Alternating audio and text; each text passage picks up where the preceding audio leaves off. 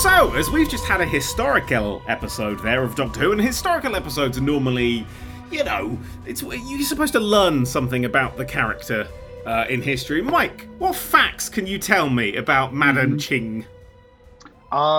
She was a pirate. Yes. Thank you.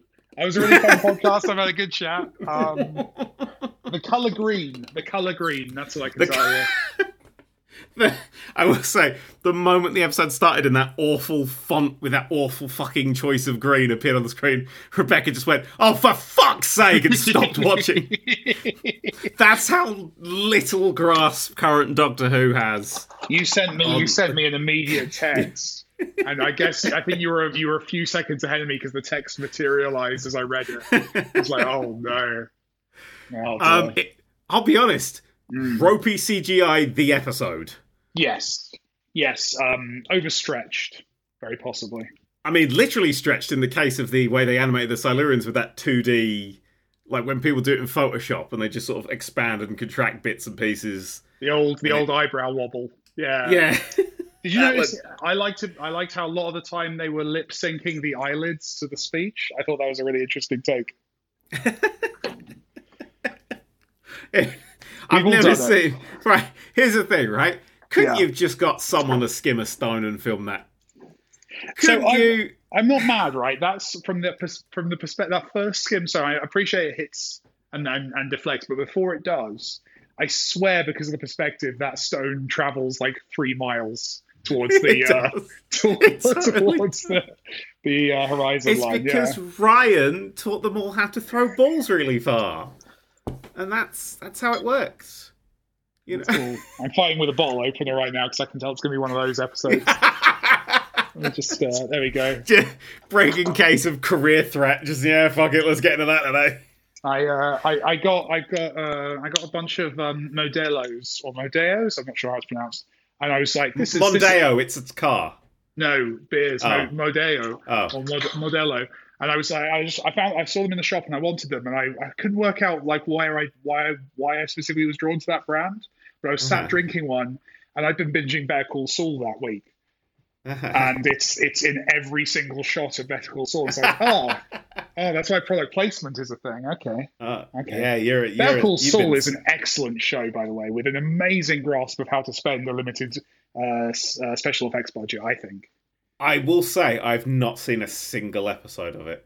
Did you watch Breaking Bad? I love Breaking Bad. My thing is with Netflix, they tend to cancel shit on cliffhangers. So I was waiting for them to finish it and I'll start. Because I watched Breaking Bad from the start. Yeah. After it aired. I started after it aired, so I could just go through it at my pace. Having to wait, if it's as good as Breaking Bad, I won't be able to cope with. So I'm just like, no, if I don't know how good it is, I can watch it later. I'll just keep it over there. I think this is the final season and it starts tomorrow. So it's not getting cancelled. Is it tomorrow? It might be the 19th, I think. And I think this is the final season coming up. So you've got five seasons already on Netflix to work your way through while that's airing. So you should be all right. Fucking great. Yeah. Really so I'll great do that show. like a day, and I'll watch. I'm watching Our Flag Means Death at the moment. Is that so? We watched the first half of the first episode and bounced off it very quickly, but the internet likes it a great deal, right? Do we need to go back to it? Do I need to give it another chance? Yeah, stick with it. It takes a little. It's got that weird New Zealand humour that I very much love. Oh yeah, like Wellington Paranormal and What We Do. Yeah, What We Do in the Shadows. Yeah, Taskmaster New Zealand. Flight of the Conchords. We're just naming New Zealand stuff now. I've actually got a signed What We Do in the Shadows poster up on my wall. Oh really? There's a fact. Yeah, for the original film, because Rebecca backed it. Because I love anything Taika Waititi's ever done. But I stick with it because fantastic taste. Fair play. Rebecca has amazing taste. That's literally, we all know this. Except for Rebecca's weakness Marriage. is Rebecca no, fuck you.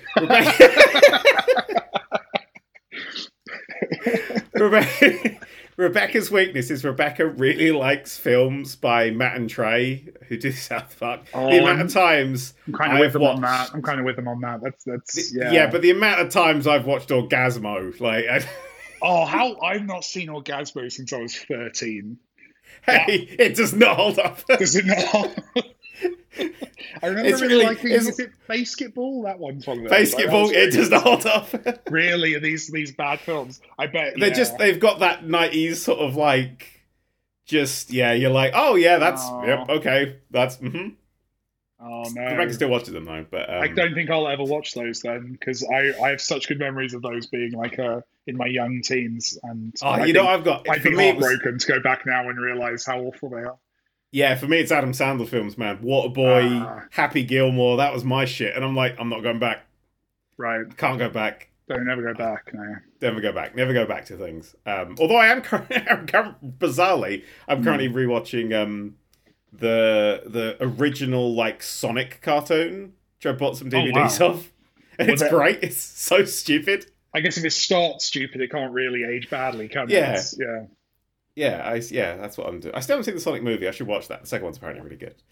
The first one was the last movie I saw before the pandemic. That was my last movie in the cinema. What a waste. I was just going to say that Our Flag Means Death was a really interesting thing to have come out before this. Because it is basically an LGBT love story with pirates. And this very much wasn't. Yeah. Just queer baiting with shit pirates. It's so queer bait. Like, as somebody I love you, but I can't. Yeah. Yeah. Like, I know you want to say it's like the Doctor's thing and the Doctor's character, but it's a misunderstanding of the Doctor's character. It truly is, because of River Song. Like, River Song was such a wonderful thing for the Doctor. The Doctor stayed, like 2 decades or something in Darillium with River. And they just had a lovely time together. Like, that's the ending of that story. The Doctor did stick it out. And it's sort of like, it's too hard. I think the Doctor just be done with it now. Be done with it. I lose people all the time. What's the difference between being friends and being like lovers? Well, I didn't think I'd have to be the one to give you this talk now, but no, but I mean, if you're going to lose, two people love each other, and one of them's regenerate, your best friend or your lover, right? That's kind of a difficult decision. It's going to suck either way, right? So why even have friends? The Matt Smith's Doctor fought this a bit. Yeah. Sorry, I was like, is this like a Dan question, just in general? Why even have friends, or is this like? Why even have? Are we still talking about Doctor Who, or no? Okay. Oh. I was going to say really disgusting. I've decided against it. I'm on good behaviour today. I'm on good behaviour. You're doing very well. Thank you. I'm trying. I tell you what, I watched in the cinema after the pandemic. Jackass 4. Oh Jackass, wow, that was what got you back. You were like, Spider-Man brought me back. Scorsese cinematic experience. I'm going to go and see Jackass 4. Yeah, definitely. Well, that's the thing, right? I don't. All these like poncy directors who are like, no, in the cinema you have to watch these really long, boring films where it's just fucking headshots of people talking. That's not what. I want to see someone's cock and balls the size of a cinema screen being bitten by a scorpion or whatever. That's what I want to see. That's cinema. Yeah. I want to see Chris Pontius's dick in like Ultra HD. Like, otherwise, why am I looking at Chris Pontius's dick? Like, I don't understand. I think Lumiere said something similar back in the day. The brothers, well, yeah. Jackass Forever is so fucking funny though. Jesus. Is that the fourth one? I'm not up on the continuity. It's the fourth one. It doesn't have a huge amount. It does, admittedly, they do go back and do some of their like older stunts and kind of redo them. Right, but presumably they're all in their like late 40s at this point, right? Like, I think there was a line in it like Johnny Knoxville gets a severe concussion, and Steve-O's like, if you get a concussion like in your 50s, it's bad, but Johnny's 49, so he'll be all right. But he's like, it's weird because they bring kind of like some new younger people in, so it can kind of carry on without them. Like Star Trek Next Generation, yeah. It's kind of but they're still sort of there floating around and doing their honestly way too fucking like much Star for their Trek Picard. Ages. Okay, fair enough. How are you finding this season of Picard? Oh, they broke my heart, Dan. They broke my heart. Oh no! Wait, I'm one episode behind. Yeah, I think I think the second series, the first couple episodes, we genuinely watched, and I was like, this might be good now. This might have they might have fixed, and then yeah, it gets or from my perspective, it gets progressively worse. It does play to the tropes. It just, a lot of it just feels. I'm definitely cribbing some of this from the Red Letter Media videos on it, but it is that kind of idea of it feels like they don't care about the continuity. And I get that, that's fine. Yeah. But that was something I invested, like, you know, as a nerdy kid, like I just knew all of that stuff, and it irritates. And it's kind of like, you could just have done a bit of research, just pick up you know, the Okuda's Star Trek chronology book in a charity shop for £3, and just check the dates on some of this stuff, or check if certain characters have already met each other, or check if like there's a reason that 10 Forward is called 10 Forward. Yeah, you know, it's just like floor at the front. Oh God. Like it's so it's I can't fault it. Like narratively, it's I think it's trying to do a bit too much. But yeah. My favourite bit was Picard going, "No, Guinan, stay on Earth," when there's like fucking World War III like 2 years away canonically. And you're like, maybe tell him to come back after the nukes. Like maybe, yeah, take a step off. When you see old Zephyr circling around, that's your cue to come back. Yeah. Yeah, Zephyr and the Borg sphere. That's the two things. Wait for that to pass. Yeah, it's then pop back. It's just. I'll tell you what. I must admit, right? There's one part of it that I love so much. Is it how much free time John DeLacy's getting? Is it the fact that he's managed to get himself on the box art for, I think, about 15 cumulative minutes over the course of the show so far? No. Is it the ridiculous stunt casting in the episode you've not seen yet? Is it that? Well, no, I watched the first 5 minutes of it. Fucking Gaius Baltar appeared, and I was like, "Oh shit, I love that guy." I don't know who he is. What's going on? Market research team agreed with you. There's me just glancing over at all my Battlestar Galactica ships next to my Star Trek ships, and I'm like, yes. There's a whiteboard somewhere at Viacom with just your face drawn on it. It's like that's what they were going for. There's one at BBC when it's on fire. Darts stuck in it. Yeah, we'll get back to that topic, by the way, soon. Don't worry, listener. No, this is a Doctor Who podcast. The Borg Queen and Jurati.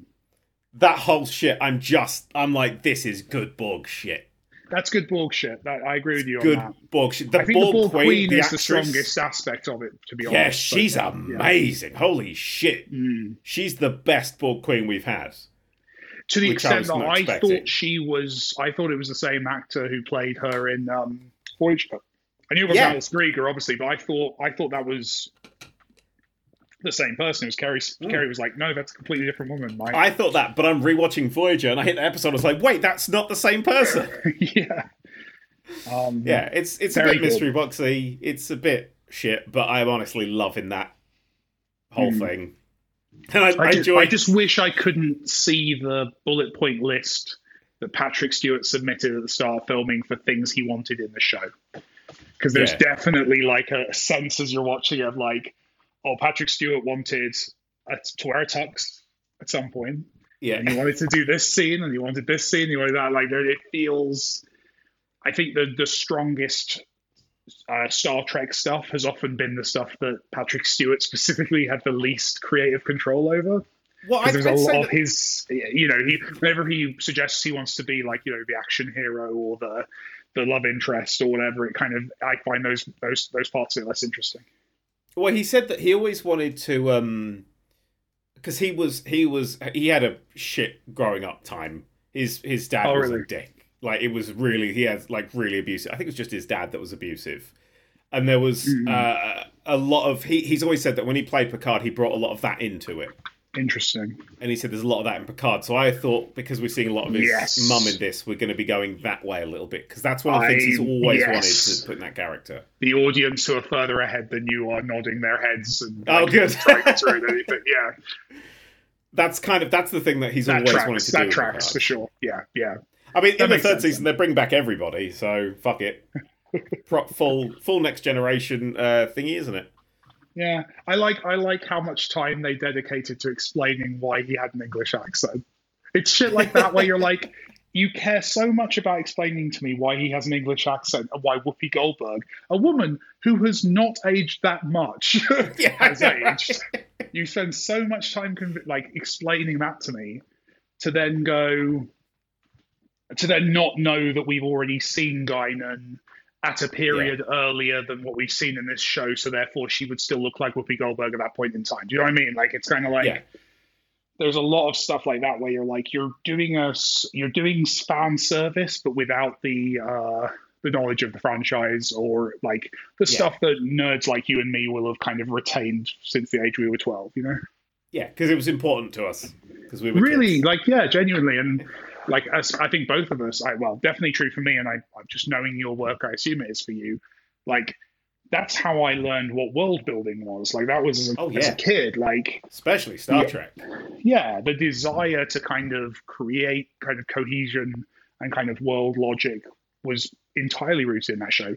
And they messed with it, and they did retcons, and it was totally malleable, and writers forgot what scenes had been in previous episodes, etc. But like, this seems aggressively anti-continuity in a way that's kind of like, I get it, but like, doesn't seem to make a lot of sense. It feels like the writers, and this is true of Discovery as well, it feels a bit like the writers feel tied down and limited by the franchise rather than enjoying and extending the franchise. It feels like it's almost an albatross around their neck. Like who, sorry? Lower Decks. Lower Decks enjoys and celebrates the franchise, keeps with the canon. And that's the one I enjoy most. Play it as jokes, yeah. And then it's got they are actually pushing the storyline of Next Generation on. They've blown up the Thingy's Homeworld spoilers for the end of Lower Decks season 2. I think they're very much Paramount. I think are deliberately targeting different audiences with different shows. Lower Decks feels like that's the one made for you and me. And then I think Strange New Worlds is going to be on that as well. Could be, yeah. I'm kind of hoping it's that bridging spot between sort of, you know, the Freak of the Week style storytelling with a little bit of sort of overarching plot. Yeah, there's stuff I love in Discovery. I maintain that Discovery has just a phenomenal cast, like specifically. Yeah. But I just wish Discovery wasn't quite so. It's a tough one to describe. Just quite so kind of chaotic storytelling. Crying breakfast friends. That's what it shouldn't be. So like. Yeah, exactly. Crying. Yeah, it just. But that again, are we just old and jaded? Like, I definitely see a younger audience really engaging with Discovery. And to be honest, like, as someone who has a vested interest in Star Trek being around forever, I'm kind of okay with it evolving and maturing and connecting better with younger people now. That makes a lot of sense to me as well. So, yeah. More of the same. I think this upcoming generation, the stuff, because like it's us fucking nerds that are making the shit now, and we grew up with that world building of. See, this is why I've always been more a fan of Star Trek than Star Wars. Is I never got Star Wars' world building. It just felt like a bunch of not interconnected planets that people just kind of fucked around in with no real sense. I mean, they bang on about trade negotiations a lot, but I don't really know what they're trading. Couldn't tell you what they were trading. Probably spice. It's spice in like 90% of sci-fi now. It's spice. Yeah. Fucking dude. But with Star Trek, you've got, you know, how does the ship, like all the ship had blueprints and shit before they even started writing the scripts because they wanted to make it consistent. Because it's better if it's consistent. And that sort of world building made it feel like an actual sort of world. And I think Stargate does that as well. Stargate's constant like evolution with sort of the technology that they get stays around. And they use it. And by the end of Stargate, we've got, like, Earth's building their own big ships, and it's great. And I think for, currently, like, a lot of the shit's being made for kids has a lot of that world building in it. Like, Steven Universe is just that world building. Like, I'd argue the Steven Universe, right? Like, I feel like the Marvel Cinematic, a big part of why that's connected. Yeah, definitely. That's, again, making up some of its continuity, retconning as it goes, but the Marvel Universe feels like Feige definitely grew up as a Star Trek nerd, or as more generally like a comic book nerd as well. Like, he definitely has that interest in interconnected storytelling and kind of carrying through stories over multiple things. Yeah, and I think it lets you slip into the world easier. I think with a thing where you don't know the structure of the universe, it's harder. You have to spend a bit of time getting used to that universe, especially if it's like science fiction. You need to kind of know the stakes and the rules and the physics and all these little bits and pieces. With Star Trek, you show me like Strange New Worlds, I'm gonna know what that ship can do, what that ship can't do. I'm gonna know all these things, and when they break that rule, it's gonna fuck me off. That's the thing, and I think that's where, for me personally, Discovery kind of falls down some of the time. Is it treats Star Trek like iconography rather than like a world. Like it's a running joke I make to Kerry when we are watching Discovery, of like, everyone in Discovery is very excited to be in Star Trek. And they kind of shouldn't be. They should obviously feel joy and feel delight at the awesome things they're seeing and doing. But there's definitely a lot of nods and winks to camera of like, we're in Star Trek right now, everyone. That's amazing. Look, there's Spock again. Exactly. Let's talk about... When you care about that more than kind of creating your own iconography, I think you can go right. Because where it is doing that, it's really cool. And there's, obviously lots of stuff in Discovery that's fresh and interesting, and that stuff's working really well. But yeah, the oh shucks, isn't it cool to be in Star Trek, that's the stuff that just kind of immediately bounces me out of the story a little bit. I love the Discovery. It's like, look, it's Kirk, it's Spock, it's all of these characters, it's fucking Pike. And Lower Decks is like, Tom Paris. Chief O'Brien. But somehow, and this is the thing, I need to... Lower Decks is one of those shows I actually need to sit down and like properly look at and analyze the writing on, because they still manage to do compelling philosophical drama around like the episode of the week. Like there's usually a moral or a character figuring out something, or kind of a weighing up of two sides of an argument. There's all that stuff that I used to really like in Trek. I don't know how they do it in 20 minutes. It's wild. It's absolutely amazing. Yeah, massive character beats. Yeah. That they're just... I mean, the stuff about the relationship with the... I can't remember her name. Lead character and her mum. It's wonderful. It's wonderful stuff. So, I say I can't remember her name. When you talk about how good the cast of Discovery was, I tried to remember their names, and I managed to get as far as Doug Stanhope. But it's not. It's Doug Jones. Doug Stanhope would be a very, very different... Just Doug Stanhope on the bridge of the Enterprise. Just drinking and fucking smoking. That feels... Gilbert Gottfried on Helm. Oh, bless him. He passed away this week, didn't he, Gilbert Gottfried? He did. I discussed this at length in the most recent podcasts with Matt and John. Your more successful podcast, yeah, that's fine. It's fine. You've got you don't have a more successful podcast, you dick. That's true. We're both slumming it right now. I had no idea how big that show had gotten. Like, someone pointed out to me the other day that it's like one of the bigger gaming podcasts now. I love that. I put so little effort into it. It's great. I'm very happy with that. I mean, it's been 23 minutes. I don't think we talked about Doctor Who yet, so we don't put much effort into this one. We'll get there. I mean, there's other stuff. I've still got to talk about Chris Pontius's dick some more. Like, that's. I think the audience is honestly just happy to not hear you. I think we're all, myself, the audience, we know you're about to start screaming when you think about Doctor Who, so we're all just enjoying this kind of calm before the storm a little bit. We're just kind of bedding in, getting comfortable. I mean, let's. All right. We're going there. Let's finally. Finally, dig into it then. Mm-hmm. We've talked about Picard, we've talked about Discovery, Jackass Forever, Spider-Man. Soul. We talked about... What else have we talked about? I haven't talked about Elden Ring yet. That's fucking good, isn't it? See, I've not played it. Yet. What? It's on... I've been doing a lot of work and a lot of traveling recently. I've barely played anything. I will get to it. We'll get a fucking Steam Deck, mate. My team mate. loves it. Huh? Get a Steam Deck then, mate. That's what you They're want. Massive. No, I do like Steam Decks. I love it. I tried one for the first time the other day, and it was like, they're bigger than you expect them to be.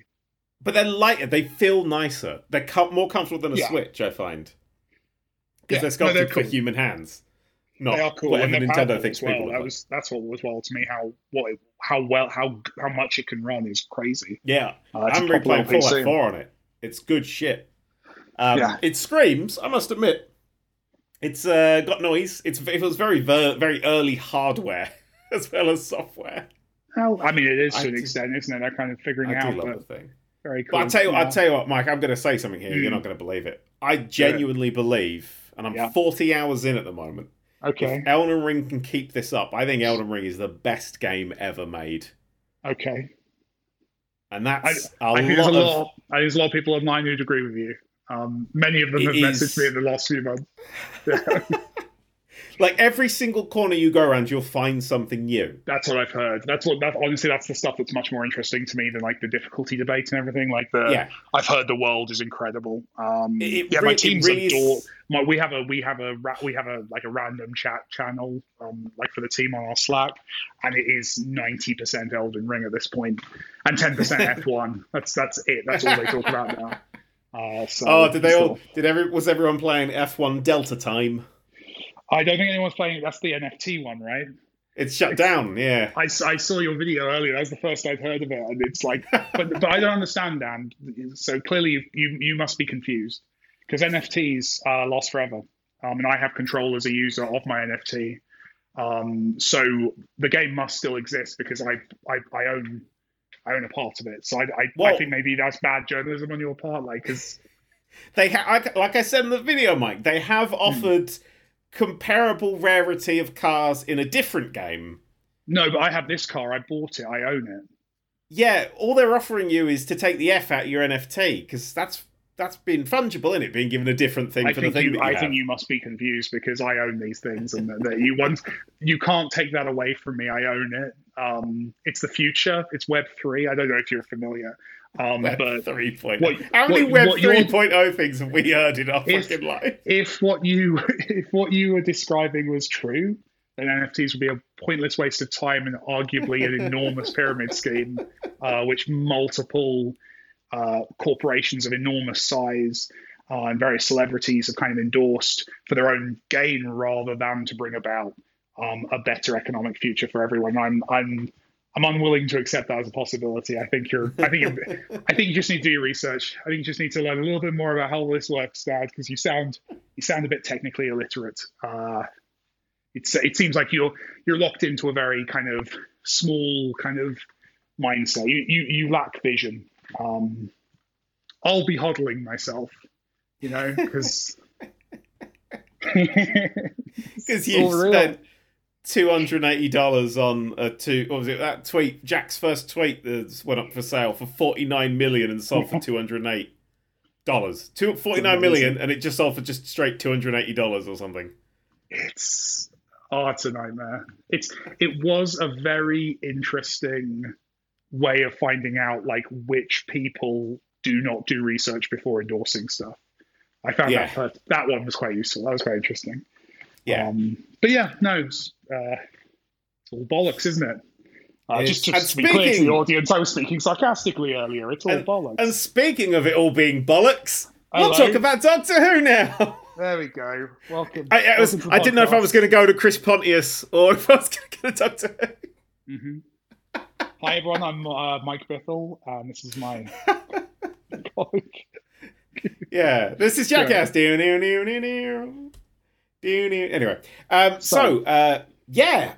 Return of the Sea Devils. The Return of the Sea Devils. Now, what era were they from before? Tell me. No idea. No? I don't know. They're kind of a weakness in my brain. I don't really know anything about them. And after this episode, I still don't know anything about them. They're like turtle pirates.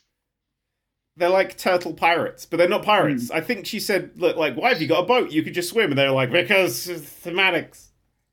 Yeah. We've got this budget, and by God, we're going to spend every penny. No, the reason they've got a ship is because presumably there was a set for a ship built somewhere that they had access to. That would be my assumption. I think it was actually they actually shot it on a boat. They actually shot it at sea. Not at sea, but there was a moored boat, I think, is where they shot it. Huh. That's one approach to social distancing, I suppose.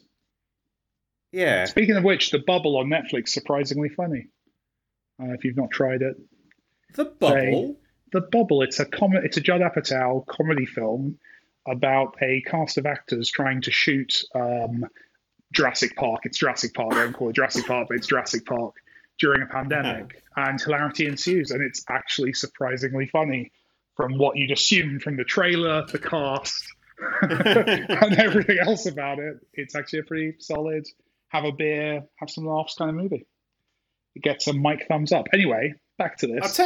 Wasn't there a semi-reality TV show called The Bubble? Probably. David Mitchell. Oh my God, I've remembered it. I think it was David Mitchell hosted it, and basically he put loads of comedians in a house for a week. The second best host in his household. David Mitchell. Second, yeah, really is. So he put loads of comedians in a house for a week and then brought them out and then asked them questions about what had happened in the world that week. Right, I do. Oh, it's flooding back. No, you're 100. This was like 10 years ago, right? It was a long time ago. Oh, I'm unlocking these memories. That's wild. Yes, 100%. I watched that. I 100% watched that. I completely forgot about that show. Yeah, because they kept them in a bubble, and then like you say, they had to answer trivia questions about things that happened in the news. That's a really good premise for a show. We need to bring that back. We need to call that Russell T Davies. Although I guess Chibnall's available, right? I'm sorry. I've just had some breaking news.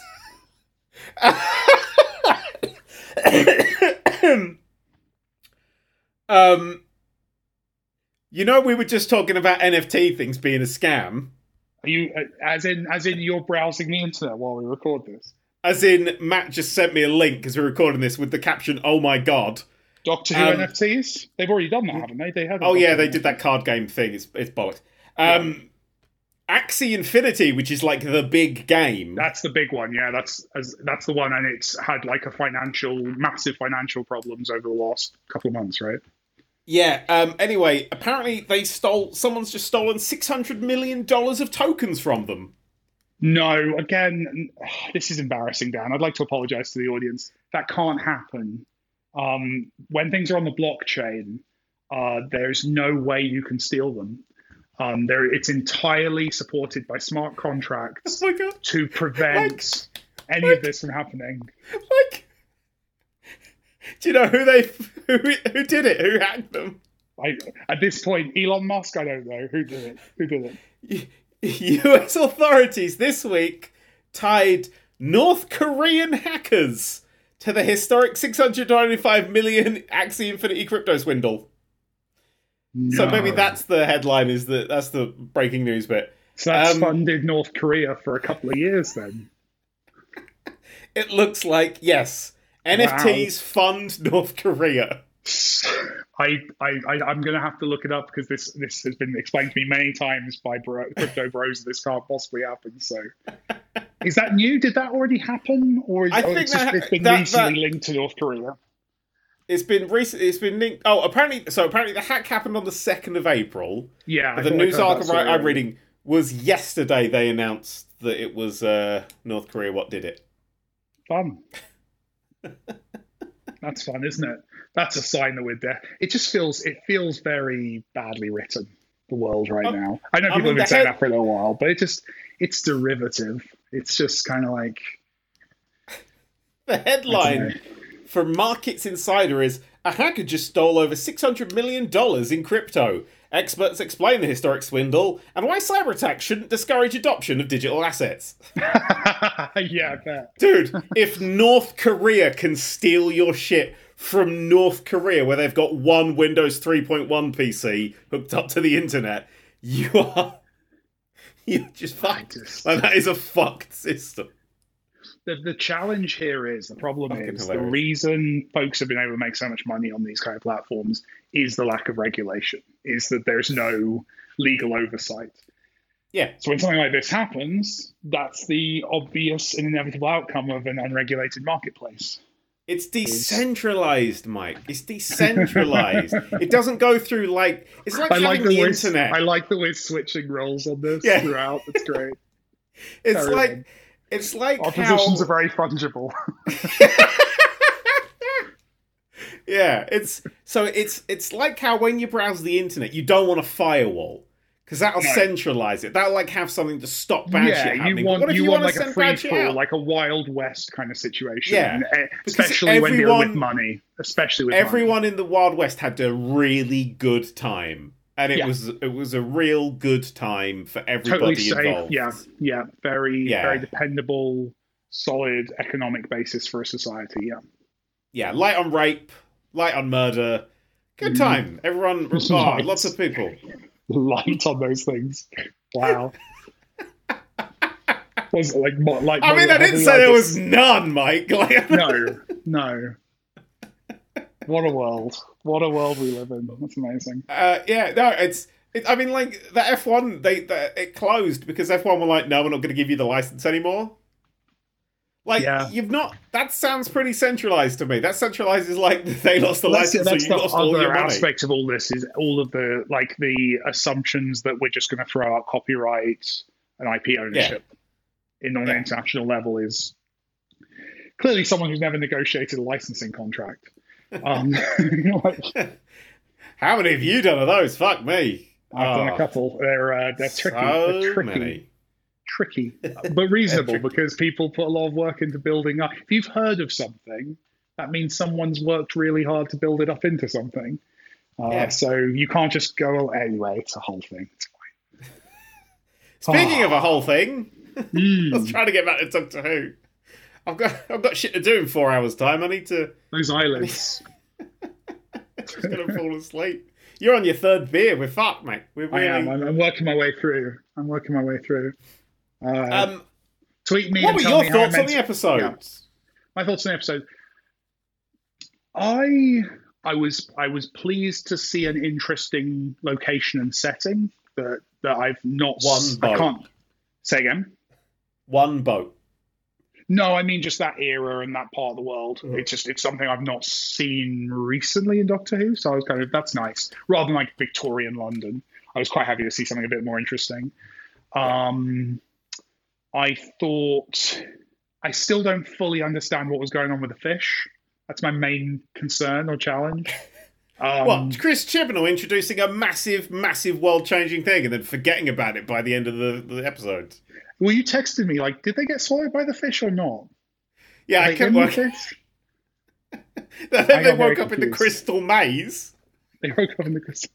That's what it sounds like. I don't know. It was very... So it felt like a lot of these episodes where I don't really understand the stakes. I definitely don't understand the rules that you're just allowed to like jump, like leaving mid episode to go back in time somewhere else is like, that breaks like 90% of the previous episodes of Doctor Who.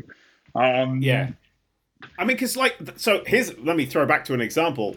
In the absolutely underrated episode Hyde, with Matt Smith and Clara, there's basically the house that they're in is like got some weird shit going on. So the Doctor kind of goes to like the beginning and end of the Earth and just has a quick check. He like checks just to detect these signals like all the way through it. And so he just pops in the TARDIS, goes all the way to the past, goes all the way to the future, like where the Earth's destroyed, and then comes back with Clara. And Clara's like, okay, I just literally saw the entire planet die, and has like a massive existential crisis about it that they then get to discuss. And like it's a character moment. It's I mean, I miss Clara. Like, that's how bad this fucking shit's got. Well, I mean, to be fair, they had characters back then, which made that stuff a lot easier. I don't fully understand. I still can't really describe the drivers and the emotional mindsets of any of the main characters in this show, because it feels Dan likes outfits. Dan likes outfits. He can just shit out Chinese history that no one on Earth knows. Well, that makes sense, right? Because he is a history buff. Like I kind of he's a Liverpool history buff. I don't think Liverpool was invaded by the Chinese at any point, so I don't really think that he would know. But he's got a book on his shelf. He got a book on his shelf. No, we saw his shelves. He didn't have books on his shelves. He was really poor. Again. I can buy that. I wish they did more with that kind of thing with him, of like him half remembering history. I think they could have so much more fun with the kind of pub quiz team level of historical knowledge that he probably possesses. That would be cool. Yeah, unfortunately there's one episode left, so... Yeah, we're not going to get that. That's fine. No. I'm excited for a single lesbian kiss to wrap it up. Is that going to happen? I don't know. Should we get that? Should we go there? Should we go there with the queer baiting? Well, they've been talking a lot about how it wasn't until Flux that Chris Chibnall realised that people were thinking that oh, these characters are going to get together. Like there was a I can't remember what it was, but there was somebody on stage chatting about this, and they were like, yeah, we didn't really think about it until Flux. Like, and that shows because there's absolutely no textual support of it up to that point. Yeah, because I'm going to say this now: the internet will ship any fucker with any other fucker on screen, as it should. That's absolutely cool. There's nothing wrong with that. Ship to your heart's content. I think the issue is that the writers of the show were not in on it until very, very late in the day. I'm just saying, I've never seen any like shipping of Thomas Was Alone. But I'd like to. So after this, please feel free to draw Rule 34 of Thomas Was Alone and send it to Mike Biffle. I've seen Rule 34 of Thomas Was Alone. It's dude, that's just Tetris, mate. That's just Tetris. I mean, basically that was the joke. It was Tetris with a little bit of vibration applied. Yeah, it was. I don't know who did that, but that's fucking amazing, and I love it. Very educational. I learned a lot looking at that animated GIF. About the world, about myself as a writer. And that's why, I went back and I added 2 levels at the end of Thomas Was Alone that made it canon. No, it feels what's happening now. So I love the idea of like something coming out of the community and the creators of the thing, then enjoying that and kind of bringing it in. The problem, not the problem, but the limitation here is, it doesn't feel like that's what they're doing. It feels like what they're doing is kind of nodding and winking to that audience and not actually delivering a love story. Yeah. Like it's not a love story. There's no, you could do that story, but they don't seem interested in doing that so much as just kind of hinting at it. And it's like, and I think, and this is where the kind of the queer baiting kind of thing comes in, is like, we've seen that. We've seen lots and lots and lots of pop culture do that for quite some time. And it's just a bit like boring. Fucking Dumbledore and Grindelwald. That's the fucker in it. Well, that's the cliche, isn't it? It's like the 3-minute scene that you can remove from 3 minutes. Mike. They cut all the gay references from the new Fantastic Beasts so they could show it in China. Do you know how much of the film they cut? 6 seconds. Okay, I was overestimating that film. I've not seen it. I've not really checked in on J.K. Rowling or the Harry Potter universe for some time. Is anything interesting happening there, or? No. Okay, I'll just continue to not pay attention. I'll continue to not pay attention to it. It's fine. No, actually, on that topic. So originally, the whole point of like Grindelwald and Dumbledore, which was not in Harry Potter at all, but afterwards J.K. was talking about it, was like, oh, they loved each other and they couldn't fight because they loved each other so much. In the films, apparently, it's now there's a curse on both of them that they can't ever think about harming the other one. So it's actually not something they're controlling. It's also it's not love then. It's not love then. No, they do love each other, but 6 seconds worth in a fucking 5.5 hour film. That's literally the loophole that was used for the Kirk Uhura kiss, right? Yeah. Back in the day, they were under mind control.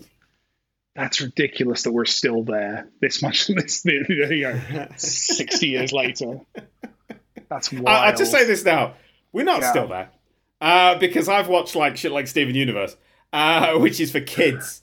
Yes. I mean, some people are still there. Some people are still there. Yeah. Some people are still there. Stop being there, people. Stop being there. You fucking homophobic cunt. Yeah, I'll say it. I don't give a shit. Let it go. J.K. Rowling, I will physically fight you if I could. Like, you've ruined so much. Like, she does J.K. Rowling, pretty hell-bent on them, yeah. If she had finished Harry Potter and then, like, gone and done loads of charity work and shit with money, like, because if you write something like that, you don't follow it up. Fuck that noise. Just give up. And she just every now and then been tweeted like, oh, hey guys, today is Hippogriff Day. What's your favourite colour of fucking potion? Like, if she had just treated shit like that. Yeah. Like, Tom Hanks might be, a really horrible person, and I don't need to know that.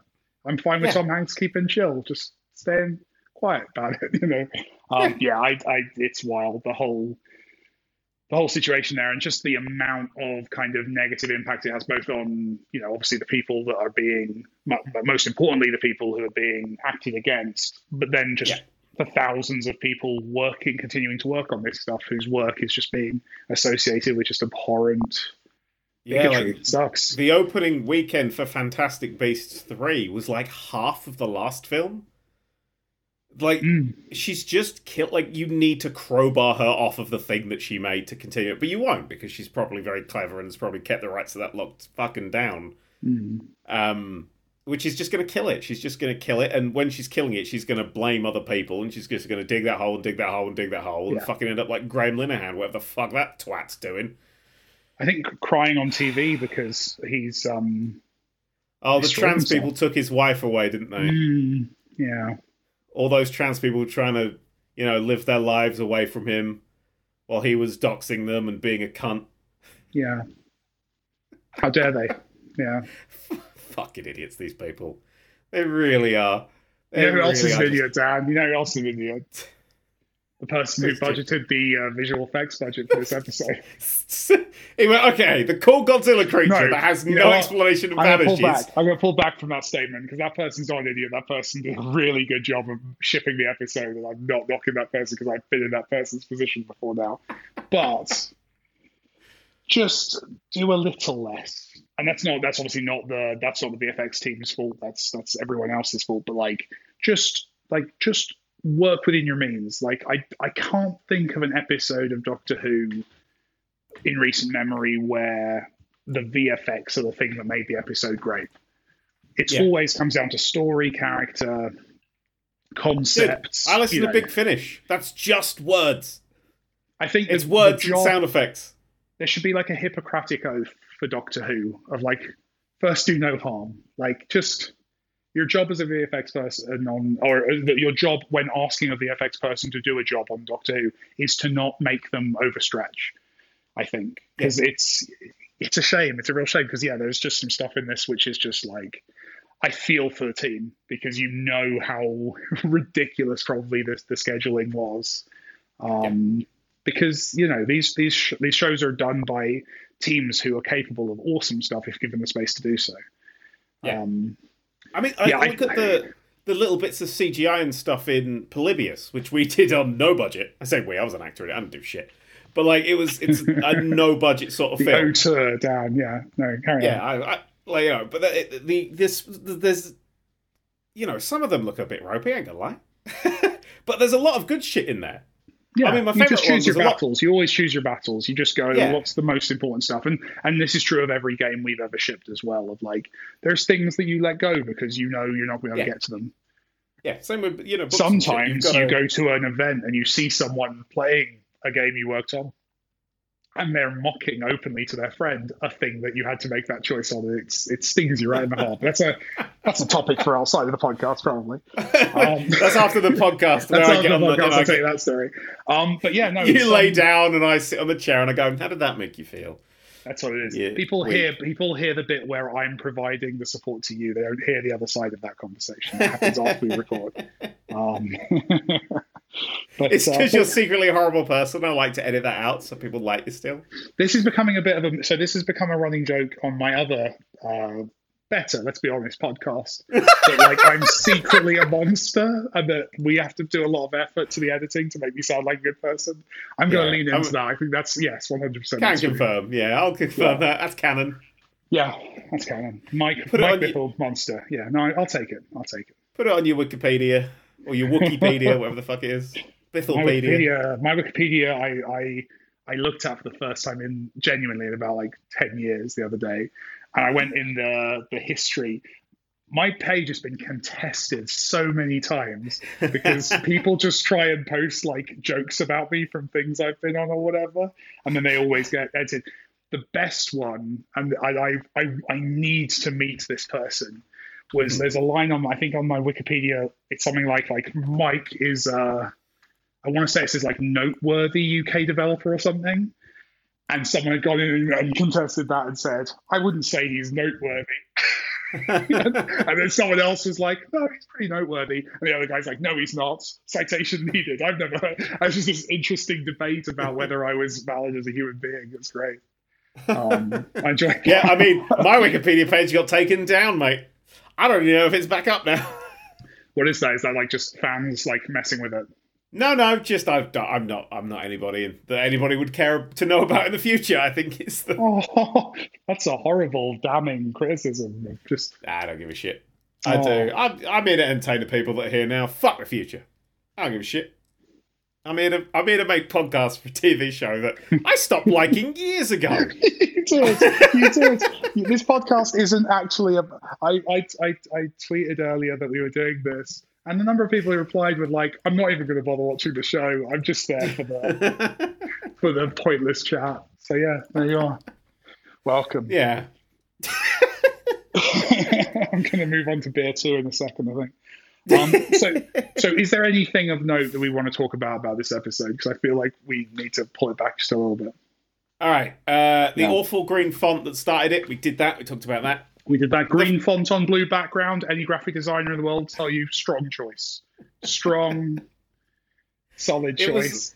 I think makes your eyes sting. It's good. They scientifically look for the worst shade of green as well. It was like that green that nobody in the history of the universe has ever painted a wall in, unless they're having some sort of mania episode. Have you heard of Go Away Green? Here's my trivia. Have you heard of that? So there's a specific shade of green it's a much nicer green than the one that was in the episode. It's like a this is fuck off green. That's what this is. Well, this is what this is. So this is a green that's used by in like the Disney theme parks. They'll paint things they don't want you to notice in this incredibly boring green color, and it works. So like if you're walking around like a Disney theme park, you're looking for it because you won't notice it otherwise. You'll just see like anything that's like a cleaning supply cupboard or like, you know, a crane being used to put something up or whatever. They're all in this boring go away green color. And you just don't notice it if you're not looking for it. It's weird. It's like an invisibility cloak. This is the opposite of that. This is look at me green. It's very different. This is, as I was saying about gay people, green. What? Well, cool. Just through mid. It was like Glenna's Twitter account through just reams of vomit. Right. Just you vomit between every tweet. I do normally. He's gone now, and they got rid of him, and he's on whatever thing Trump launches next. Well, Elon Musk's can buy Twitter, and then freedom of speech and whatever. So I don't have enough freedom on this platform that I can say anything I want on. Why can't I, fuck with the... What would you like to say market? That you can't say, Dan? What would you like to say? You like to fuck with the stock market? No, Elon Musk, I want to say a lot about him, but I don't want to at the moment. He might own this podcast pretty soon. If we call him a cunt... I've already sold... he owns 50% because I sold him my half of it. Oh, no, you don't own half. Matt owns the whole thing, right, Matt? Matt owns the whole thing. That is how I roll. Matt is definitely listening to and editing this. No, Elon. I've got loads of horrible horrible jokes I want to make. I'm not going to. I'm really trying to be good in this episode. That's all right, Matt. We won't do it. Don't worry. You don't have to listen to this. You can just post it up without checking anything. It's fine. Don't worry about it. I'll tell you what, though. If we track Elon Musk's plane in this podcast, he'll fucking buy this podcast off of us like that. What? If we track his plane? Yeah, there was that Twitter account like a month ago that was like tracking his plane. That's creepy. And like, well, because it's a public thing. So it's just like, where's Elon Musk's private plane? Because it's public information, it has to be there. So it's just like tweeting it. And Elon was like, please stop doing this. I'll give you $5,000. I'll give you $5,000. The guy was like, I'll have 50,000. Elon's like, no. And he's like, lol. And now he's just tracking other really rich billionaires' planes as well. And Twitter won't do anything about it because it's just public knowledge that you can just pull up. You literally just search for the tail number. It's a little extortiony, though, isn't it? That's a little bit. It is, but extortionary. It's hilarious because it's happening to a billionaire. I guess I'd find that very creepy if that happened to me. I wouldn't like that. I think we should have a rule, right? If you hit $1 billion in your bank account, don't track my private jet, please, people. Just leave it alone. It's the one shape like Thomas from Thomas Was Alone. It's just a rectangle. It won't take off, so it's fine. You got to tip it on your side, and then the wind gets underneath it, and it's a kite. Basically, that's what you fly around in as a kite. Yeah, that's right. Kite man. That's what they call me. Yeah. until Warner Brothers stepped in and then we had to come up with a different name. But yeah, and I think you mean the Discovery Network. It is now owns Warner Bros. Yeah, there you go. That's gonna be fun for the Harry Potter franchise going forwards, and DC. I expect DC's gonna have pretty much the exact same Marvel setup with their own Feige pretty fucking soon. You seen? Because I was doing a Kite Man reference. I feel you didn't know what Kite Man was. So Kite Man's from Batman. He is from Batman. Have you been watching the Harley Quinn animated show though? That's fantastic. No, but I've got a Lego minifigure of him. It was in one of the collectible ranges. Oh, there you go then. But you should watch Harley Quinn. That's the animated show. It's this kind of genre post Rick and Morty adult cartoons. It's one of the stronger ones. It's good. I've seen a little bit of it because Matt really likes his Batman. I try and keep up with all things Bat. Yeah, and indeed, Matt. No, what I'm saying, when I think, right, if you earn $1 billion, like if you've got $1 billion in your bank account or your total bank accounts, I think just a red dot should appear on your forehead, right? With a countdown. Please stop writing shit sci-fi on the show, Dan. Come on, this is. You have to get it under. You could sell this. You've got to get your money back under $1 billion. You're not allowed to get $1 billion. Like, you're just not allowed. You'll be killed. Yeah. Like, companies, you can't even spread it or share it like everything. So you've got to, like, sort of just get rid of it quickly. And that'll be... You can imagine that, like, yeah, it's like a... It could almost be a Christmas movie. Just made money. And now they're coming for him. Dun, dun, dun. What's the name of the movie? I've got a tagline. Hold on tight. That's solid. We need a title, though. We need a title for the movie where when you become a billionaire, people come and hunt you down and kill you. You think I'm good at titles? My thing's called Fuck Yeah Video Games and the Paradox. I'm gonna come up with it, man. And that's the hashtag for the episode. Oh. What is it? What's the oh god, this is billionaire mindset. There's probably something around that, around the mindset, the grind, all of that kind of bullshit. Yeah, all that bullshit, all that bullshit stuff that people say to teenagers. Someone compared me. Got the title. I got the title. It's called "This Is the Future Liberals Want." Oh, it's funny, but you'd watch it. What I love about that title is it's both an awful title, obviously, but more importantly, it's a title of a film that was literally a pitch for something you wanted. I don't think you describe yourself as a liberal. I think you'd probably call yourself a leftist, right? I'm a fucking nightmare. That's what I am. I'm a fucking nightmare. I politically am a nightmare. Yeah. I'm like slapping the Green Party going, just fucking like nuclear power, for fuck's sake. That's where I stand. And stop being transphobic. Slap. Oh no, the Green Party are transphobic? Whoa. Did the Green Party do something awful? For a while, yeah, they got like a bit of a transphobic problem because they're a British institution. Oh, of course, yeah. They're in Britain, so yeah. You know what my political allegiance is? Basically just Camp Binface. That's what I think somewhere between Count Binface, and Monster Raving Loony Party, because a 99p coin will be useful. Let's just be honest with that. That would be useful. That'd save a lot of time. It would. It would. Actually, everything would become 98p. You just end up trying to work out change and you'd fucking give up, wouldn't you? Jamie Foxx. Speaking of giving up, as an hour into the podcast. Someone compare me to Gary Vee. Do you know who Gary Vee is? I was very upset by this. Who's Gary Vee? He's one of those kind of billionaire grind set, one of those people. Grind set. And someone said a word I've never heard before. I get sent mean stuff, but someone trying to be nice said like, oh, you've got the same kind of mindset as this Gary Vee guy. I just was incredibly offended by it.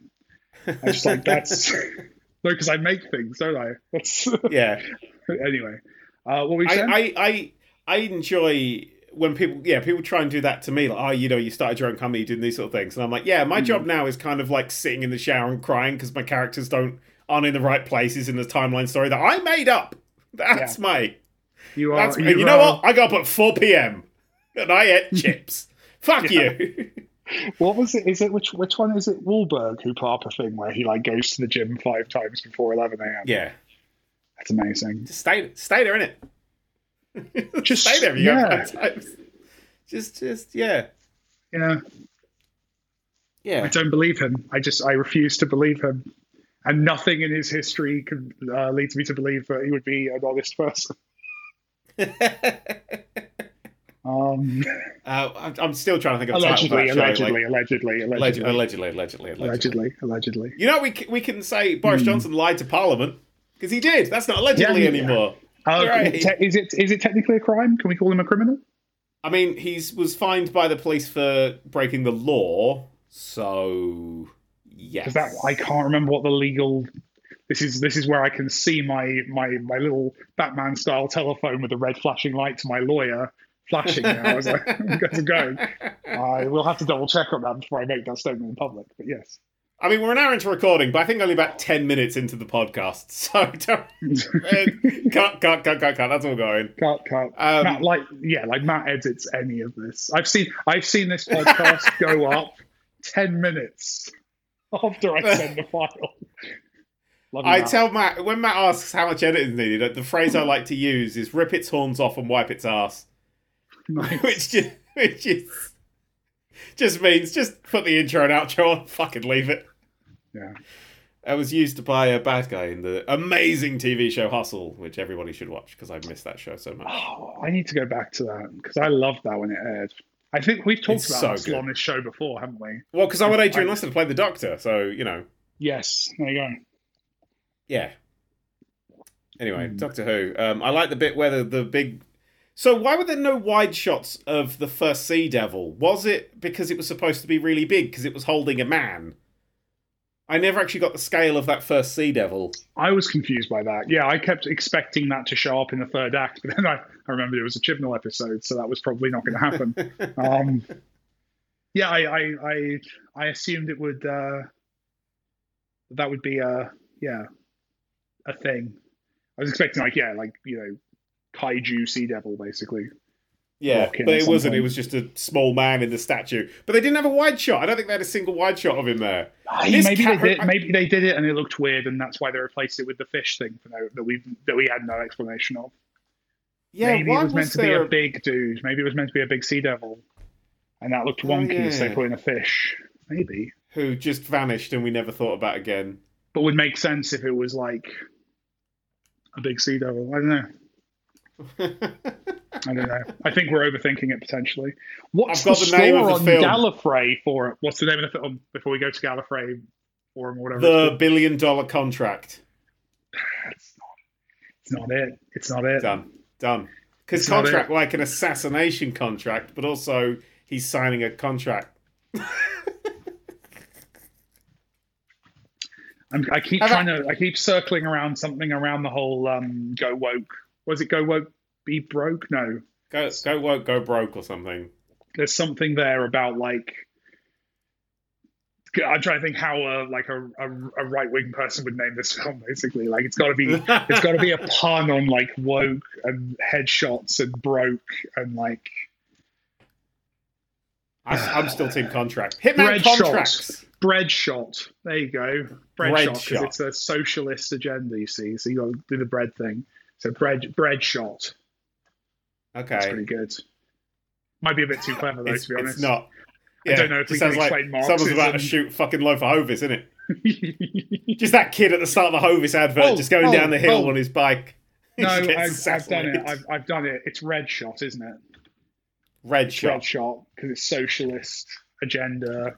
Yeah, but here's the thing: if it's a right wing film, what actually happens is like a normal guy gets donated $1 billion, and then they come for him, and he has to find out who donated him the $1 billion. They come for his family. If it's a right wing thing, it has to be like a guy defending his family. They come for his family, and then his pickup truck, and then his guns. He makes a quick country music song. He fucks a bizarrely large amount of women for a married guy, and then the end fight is like Jesus is on his side. And it's like the father-son Kamehameha from Dragon Ball Z, but with Jesus. Right. What do you think the highest score in Gallifrey base is? That one, I feel like that might unite That one feels like one that most people would think was mediocre or bad. So I'm going to go out of 10. I'm going to go for 4. A 5. 4.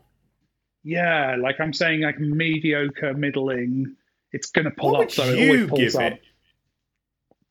I would give it lower than that. I'd go in at like a 3, I think. I'd aim at a 2. Okay. 1 point for Dan's costume. Okay. 1 point that Solid it wasn't costume. mandatory to watch the episode. I put this on myself. So 2 points because it wasn't mandatory. Oh, sorry. Surely that's true of all media. So yeah, all media that's why gets everything 1 starts point at by 1. default. Everything starts at 1. That's a good point. Yeah, that's why there's no zeros. That's an interesting. They don't even have a 0 on this fucking thing. No, I can go for 1 point because you didn't make me watch it. Mm-hmm. That's the thing. If somebody ropes you into going to see like a film you don't want to see in the cinema, you fucking immediately knock a point off. Yeah. You're going to like it less. Yeah. No, I endorse it. I endorse it as an approach. At the time of recording, 3 out of 10 is the one with the most votes. So I have the people's endorsement of my position on this. That's good. What do you think? I've always thought myself place? as the everyman on this show, to be honest. Second place? I think trending up, so I think 4 would be second place. 7 is next, with one less vote. Okay. Well, that's interesting. I will point out, a lot of people on this forum do sign their name at the bottom of the posts. Which is quite old. Is that meant to mean that it's old people? Is that what you're saying? It's old like people. Who else is sticking with the show now? I think novelty maybe for those people. Like I think it's what I said earlier of like it is a location and a time period that would not seen, every season of Doctor Who. So the novelty maybe helps there. Going outside of Europe. Read some comments. It was apparently light but likable. It was definitely light. I don't even know what the plot was. Alliteration. I couldn't tell you what the plot was at all. Turtles. Fuck it, done. The next comment is, well, on the positive side, it was shorter than most specials. I think that is solid. It's agreeable. Yeah, so, right, let's work it out. A lady activates the statue. Yeah. I just want to go through the plot, right? Lady activates the statue. Yeah. And the statue has a sea devil in it. Yeah. Because you put them in the statue. Because if you freeze something and turn it into rock, you don't just, like, wang it in the sea or try and bury it or something. You just have it on display or something. And then that one escapes. And presumably the dude he was killing when you hit it with the thing as well, because there was a guy, right? That's like a... That was added later. Do you think they like posed him up post? Yeah. Anyway, and then I really enjoyed the cracks that appeared on it were clearly floating over it. That was a real interesting You touch. sent that to me and my reply was VFX are hard. And they are. Yeah, and what did I reply to you? I can't remember. What did you reply to me? Mike, they're not that hard. Because they're not that hard. So then shows the opposite of Corridor Crew. I love it. Then there was I don't know, some shit happened. The Doctor turned up and was like, we're in the wrong place. I'm always so quirky. I'm dressed slightly inappropriately, but that's okay. I mean, again, that's every Doctor since, the original episode of the series, so fair enough. Yeah, I mean, it's kind of quirky and inappropriately dressed is kind of the entire Doctor thing. Yeah, carry on. Dan's outfit, best bit of the episode. Funny, good gag, and one that acknowledges the historical, the amount actually points to like maybe a more interesting take on the period that's a bit less fictionalized. More of maybe a gritty realism to what's to come. I like that. I thought it was a good joke. I endorsed that joke. Yeah, and that's where it got the second point of the episode. That's where it hit. So that's it. Nothing after this was worth it. From this part, you just sat there, arms crossed, just slowly shaking your head for the entire episode, frantically texting you, words that can never be spoken out loud. Yeah, Dark shit. They've activated the thing. Then the Sea Devil jumps towards the ship in a way that can only be described as it looked like it was animated in PowerPoint. Yeah, that weird kind of my first After Effects template thing of like, going into jump pose and then like translating upwards from there, like on a frozen frame. Yeah. whenever it is, I hear the sound me effect. The word slide whistle when you saw that. Yeah. I like that. The one I always hear though is this is a fucking niche. There's a boss battle in Sonic 3. I think it's in like the garden zone. Yeah. Where Dr. Wonder goes off into the distance and he goes, and I always hear that sound effect when that happens. And that was one of those moments for me. Cool. Then we had to stop the episode because Dan had to walk up to someone and say he was sorry for their dad, and they had to get the character exposition in there because And I just texted you blind, as I do every time. I didn't get that joke. Can you explain that joke to me? I didn't get the blind thing. It was that video we had where it's like the JXE video, the parody of the 13th Doctor. Oh yes. And it was like they have to stop the episodes. Like, how does that make you feel? Blind. So anytime there's one of those, we have to stop now because the book that I copied the template of how to write a script says that I have to have an emotional beat here because it's all. It is weird that it does feel completely out of place when those moments happen, for sure. Yeah. Then they abandoned Dan in the past because he was too busy doing his blind conversation. And then the Doctor landed the ship at the bottom of the ocean and made a comment that was really quick. It was like, oh, that was really quick. But like, is that... all right. Fair enough. And then was like, oh, actually no, then we had more green font. And then we had the air bubble that didn't have an air bubble. The TARDIS was just underwater, and they're like, oh yeah, there's an air bubble around here, but there's like fish swimming around and the Doctor's sticking a hand out. What was that? Fucking Psychonauts had an air bubble. Where was the air bubble, confused by that.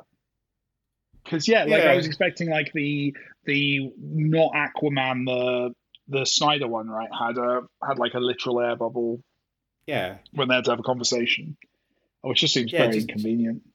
Just air bubble. Just render the shimmer around the... It just was like the TARDIS is at the bottom of the water and the water stops somewhere between here and there. The thing is, we're not going to indicate that. I can understand, because visually it looked better without an air bubble. Like, it was a nice visual. I do wonder if you could narratively... I would 100% buy like a Doctor Who timey-wimey explanation of that, of like... Oh, yeah, sure. The air bubble extends 20 metres in every direction, and it oxidizes the air slowly, so the fish can still swim through it. Or like the TARDIS, cleans up. I don't know. There's a writing solution to that, where you get to keep the cool visual and, Or just have it when they open the doors, there's just the fucking water there.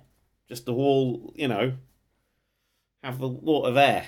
Just boop, and you get a Stargate-y effect, because they could do that shit in a TV show that had 26 episodes a season in the fucking early 2000s. Like, just maybe have a try, Chibnall. Have a try. He's too late. He's gone. He's off. Then they were eaten by... He can't hurt you anymore. He can't.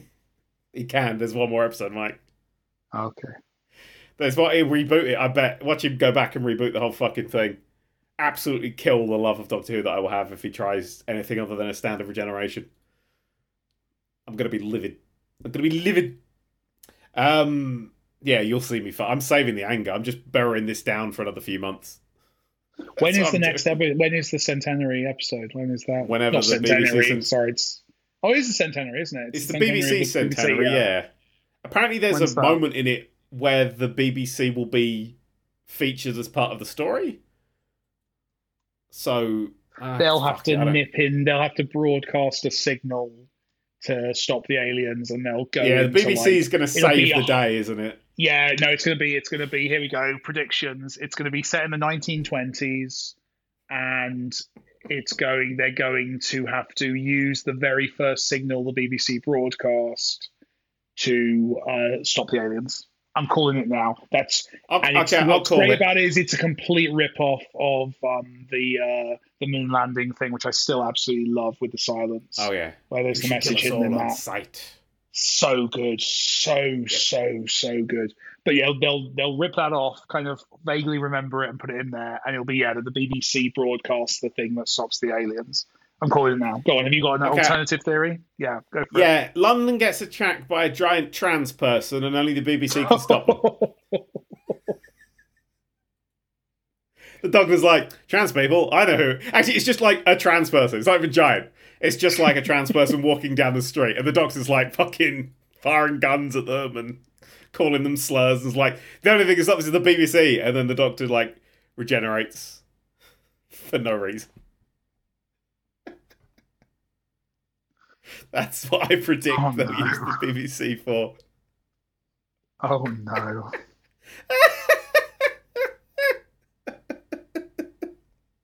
Oh no. Oh no, have I gone too far, Mike? Sorry, I think the BBC has a transphobia. I mean, Russell's going to fix that. No, that's the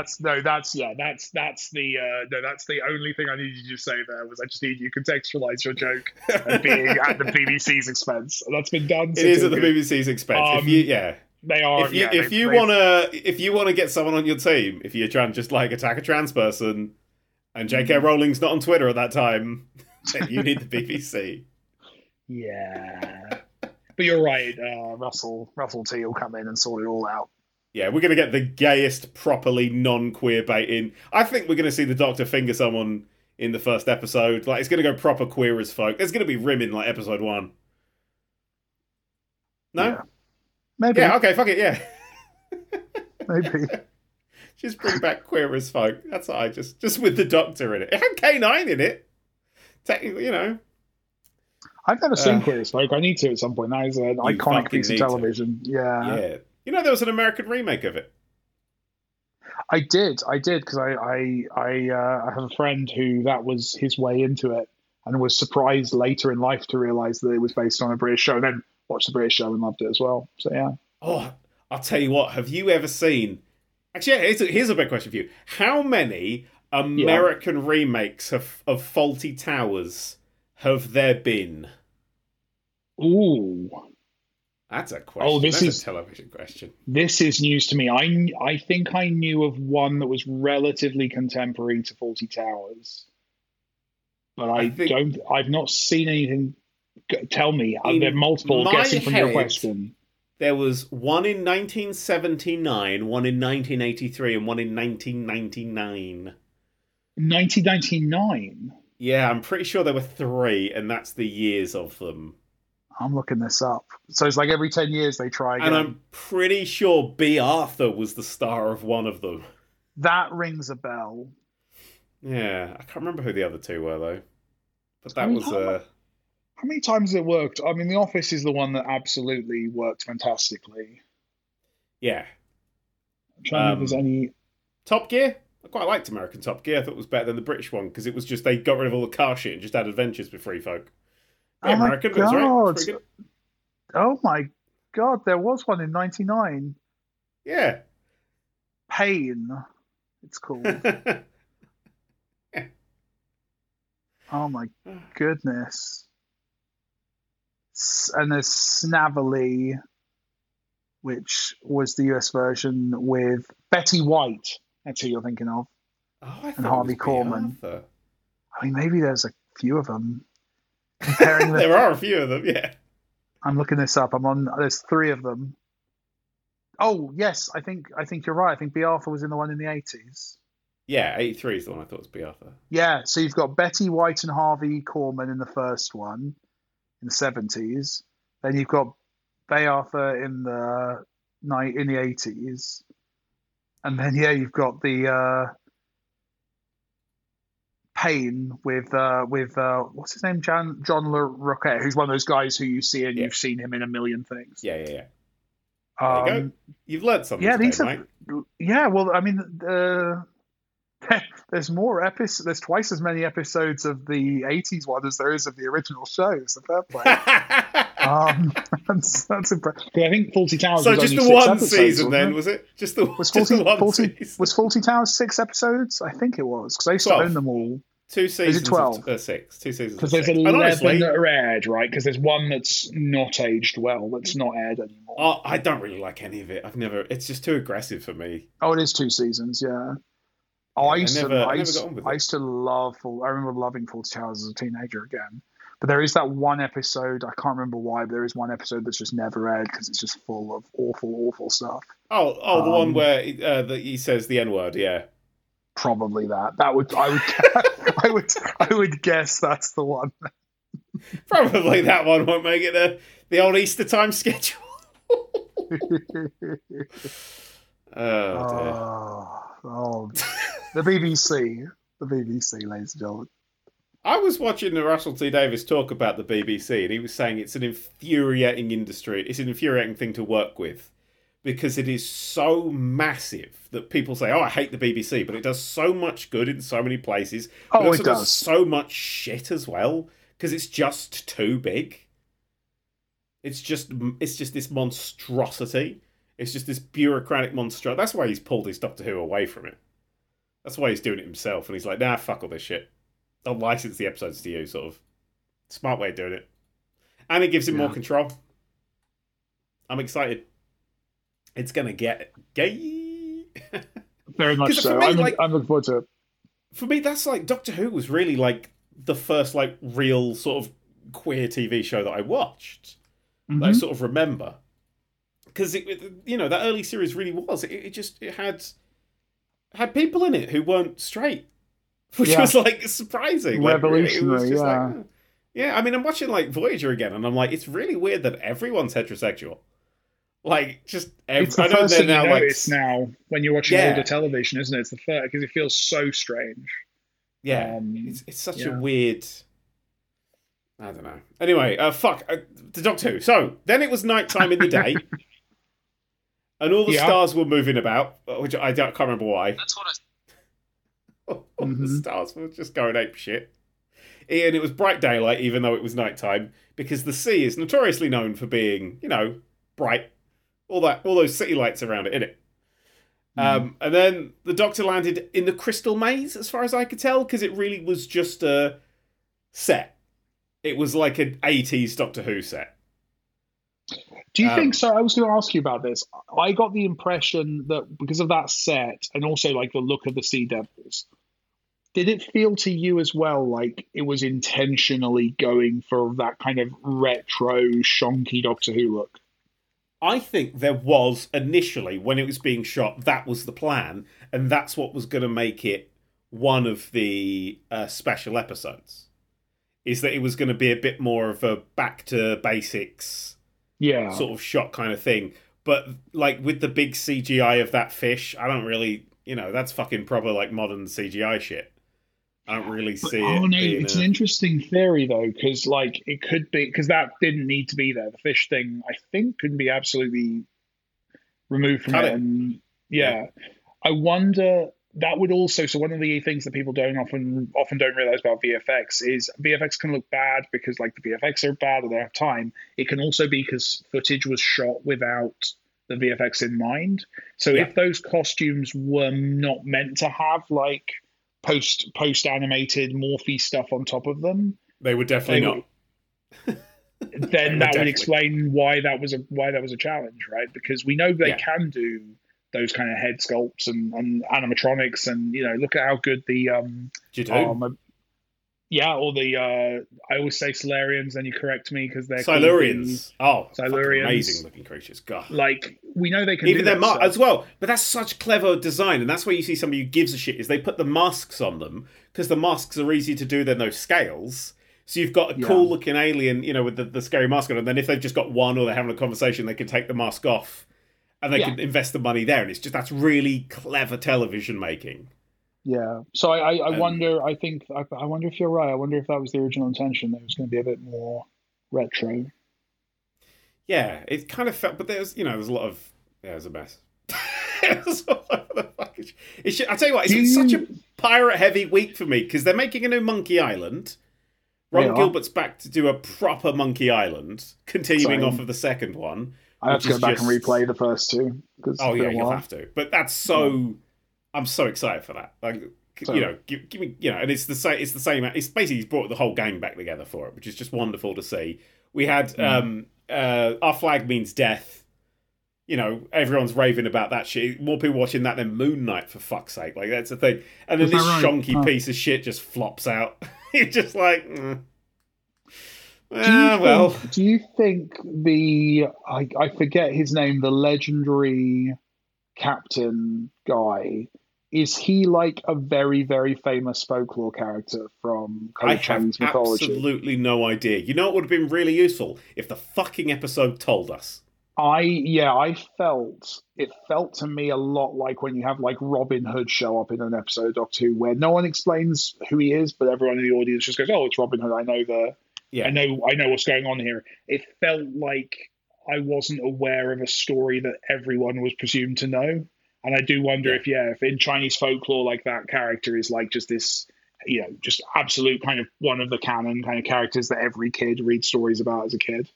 I mean, it's a dodgy episode to make because China really fucking hates it when people make time travel films. Time travel films are banned in China. Is that right? You're not allowed to make time travel films.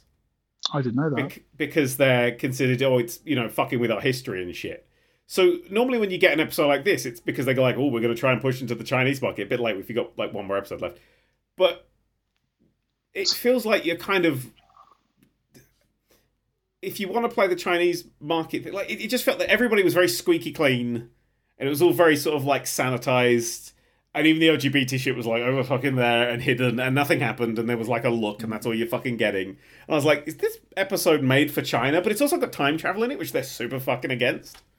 It felt really horrible. The episode had a really horrible feeling to it. That's what I'm trying to get. Like, it felt underlying. I'm like, this is pandering to somebody. But they're not watching. Like, this feels like it's been built for somebody's benefit. And it's not fucking mine, because it was a shite episode.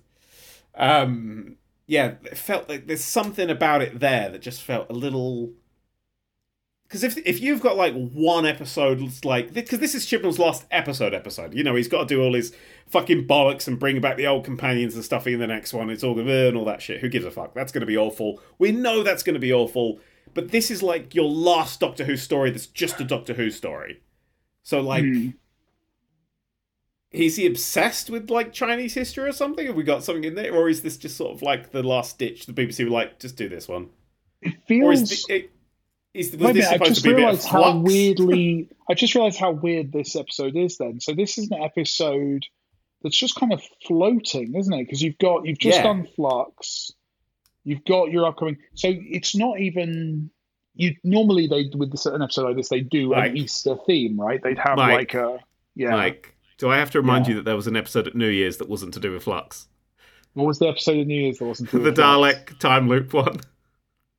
Oh, that was quite fun, that one, though.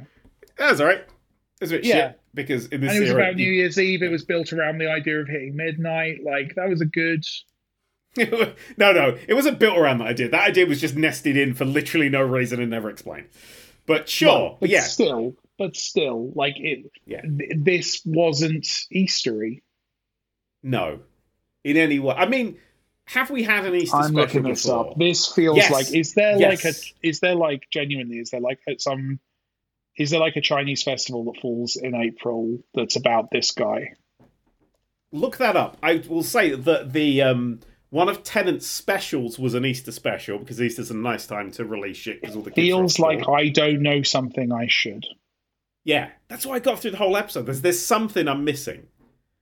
But so the Planet of the Dead, which is the one with the silver jellyfish and the bus and Lee Evans and the one from EastEnders. That episode was an Easter special, and the only reference to Easter in it is the Doctor is when he gets on the bus with the heiress, whatever her name was. He offers her an Easter egg and says Happy Easter. So there was a reference to it being an Easter special, which is why I remember it was an Easter special. But yeah. But Doctor Who's never been on a Sunday before until Chibnall came along. It was always a Saturday show. And well, it was always through the week. But then, when Russell Davies brought it back, it was always a Sunday show. So it was, it's weird to be on a... I hate Sunday Doctor Who. Go back to Saturday. Saturday's the big day. You want that shit. You want to have the adventure. Yeah. Normally, if you watch... Because when I watched the Demons of the Punjab episode, I went online and I looked up, because I didn't know anything about the history at that point. And I went and looked up and I researched And I thought it was interesting. And the episode, which was a good episode, made me really want to learn more about that. I feel like with this episode, I have to go online and look shit up because I don't know fuck all about what this episode was going for. It just felt like they were constantly chasing a nothing MacGuffin. Like in every scene, there was a MacGuffin that they would just be given at the end of the next scene. And then they would just move on to the next thing. And I don't really get what was going... Like, they were going to flip the poles was the threat, I think? Which is a naturally occurring phenomena. Which was apparently they were going to flip the poles and that was going to flood the whole Earth. I can tell you this now. That's not going to flood the whole Earth. It'll fuck with satellites and GPS. And probably electricity. Not a problem in that point of time, right? Yeah. If you have to get the compasses, you have to have the compasses redone. That would be it. Yeah. Just Did they even swap have the N and the S compasses around. at that point in history? No, I don't even. I'm actually now doubting. Because somebody had a compass and they were like, "Oh, I've got a compass." Because they were like, "Oh, I have it's Leighton, I think it is, isn't it? That's of course it's earlier. Yeah, they had a compass and they looked to the stars and then they were like, "That's Polaris. That's this thing. That's this thing." That would have been a nice moment to have done the non-Latin names for the stars. That would have been a really nice moment to actually give me a little bit of like Chinese history and shit. But they didn't do that. So here we go. This is my. When do you think the compass was invented? I'll give you a clue. It was invented in China. That's not a clue, but when do you think the compass was invented? I'm genuinely impressed. In the 1400s. It was invented in the 2nd century BC, between the 2nd century BC and the 1st century AD. That is earlier than I expected. That's wild. Way earlier than I expected. That is wild. There you go. There's my. See, we that's what you get on this podcast. Rage. You learn shit. And you learn something that's available on the first page of Google. You know what we should have done? Like, we didn't plan for this podcast. We just really enjoyed the first episode, and we're like, oh, let's talk about it as friends and have a good time. We'll call it Fuck Yeah Doctor Who, because I love Doctor Who. But this show is eventually going to last longer than Chibnall's tenure, and I'm so down for that. Like, I want this show.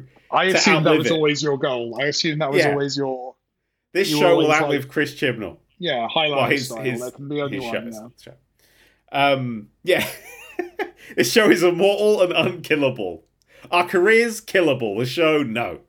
It must be done. I can't remember what I was going to say now. Does the show continue? The show continues into the Russell T Davies second era, doesn't it? Yeah. We've got to start to celebrate. I mean, it'll probably be good, And we'd also, there'll be Series 3 of Picard to talk about. You've got to watch Fast and Furious sometime, I've got to watch Fast and Furious sometime. There's like Have you still not watched Fast and Furious? No. Oh, we got to do a Fast and Furious podcast, man. People would love to hear a commentary track to Fast and Furious with us. I'm going to continue to pitch that idea until you agree to it. No, sorry, I remember what I was saying. I was going to say what we should have done with this was basically we just rewrite the episode after it and go, all right, here's how you could have done it, and then this, which we kind of do, but like properly get the script and just dissect it and rebuild it, and in like 2 hours have a much better episode. Be like, there you go. But we've both got to do that for a job. Isn't it nice to just be able to complain about something and not fix it? Well, yeah, but I want to do Doctor Who in the future, so I will be fixing this shit. Okay. It's like, I don't know. That will be the day the podcast ends. No. I've already decided this. Decided this. If I ever do like go as far as fucking take over Doctor Who. Anyone listening to this, back this up so that there's a record for when Dan has to delete this. If I ever do end up like no one's looking, running all of Doctor Who, I will still do this podcast. That's amazing. It will become probably a bit nicer, but you can still be a cunt about it. It'll be great. Anyway, highlight of the episode was next. I don't know where the TARDIS landed. I can't remember. There was an underground cave that I couldn't tell if it was full of water or not, or if it had and there was a really confusing bit of editing where they were showing a boat, but on a boat, but were they showing a different boat on the boat that they were on? Because there was a lot I didn't get. The editing in this episode was piss poor. And a lot of the shots were piss poor. There's a bit where they both get like flung to the ground, and that was like a bad shot with a bad edit attached to it. My highlight of the episode is when they're in that room. It's like, don't touch the lever that's going to get you out of this scene. For some reason, one of the sea devils, and I'm not making this up, just shouted the word twat. Yeah. Yeah.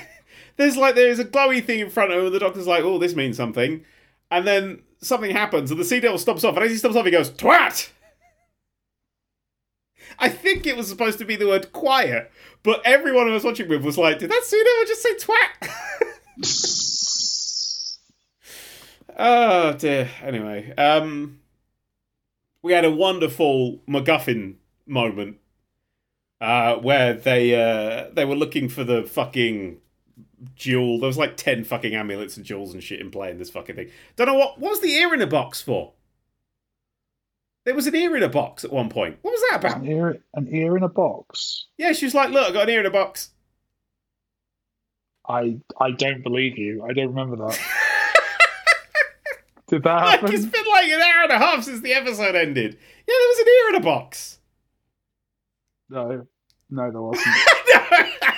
Well, I thought it was going to be like Yaz or Sword. I thought there was going to be like in the past they get your ear hacked off and it gets found. I was like, oh, there was going to be something, there was going to be like a connection to the plot. But someone just showed off an ear in a box and it was just never mentioned again.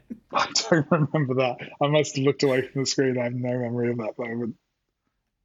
I want to believe you, but also I feel like it could also be a meta joke that I'm not aware of. Oh yeah, no, there was just an ear. Yeah. There was a physical ear in this box. I'm typing ear in a box into Twitter. No, see if anyone find it. Oh my god. I'm going on iPlayer. Well, on Twitter you're typing that in. That was a stupid decision I made there, by the way, to type this into any search engine. Yeah, that seemed like it. Oh god, where was it in the episode? I'm going to try and find a timestamp for you. Oh yeah, no, there you go, people reacting. Dan doesn't seem surprised by the fact that he's just been shown an ear in a box. Yeah, okay, fair enough. Ear in a box, isn't it? There you go. It made... I opened up the episode and the stars are going absolutely mental, and I cannot remember what the explanation for the stars going mental was. Was it because the poles were shifting? I don't. No idea. I don't know. We had the MacGuffin moment, and this was the line before the MacGuffin glowed, because it was that guy had it under his jacket. I can't remember his fucking name. He was the other one. Here's the line.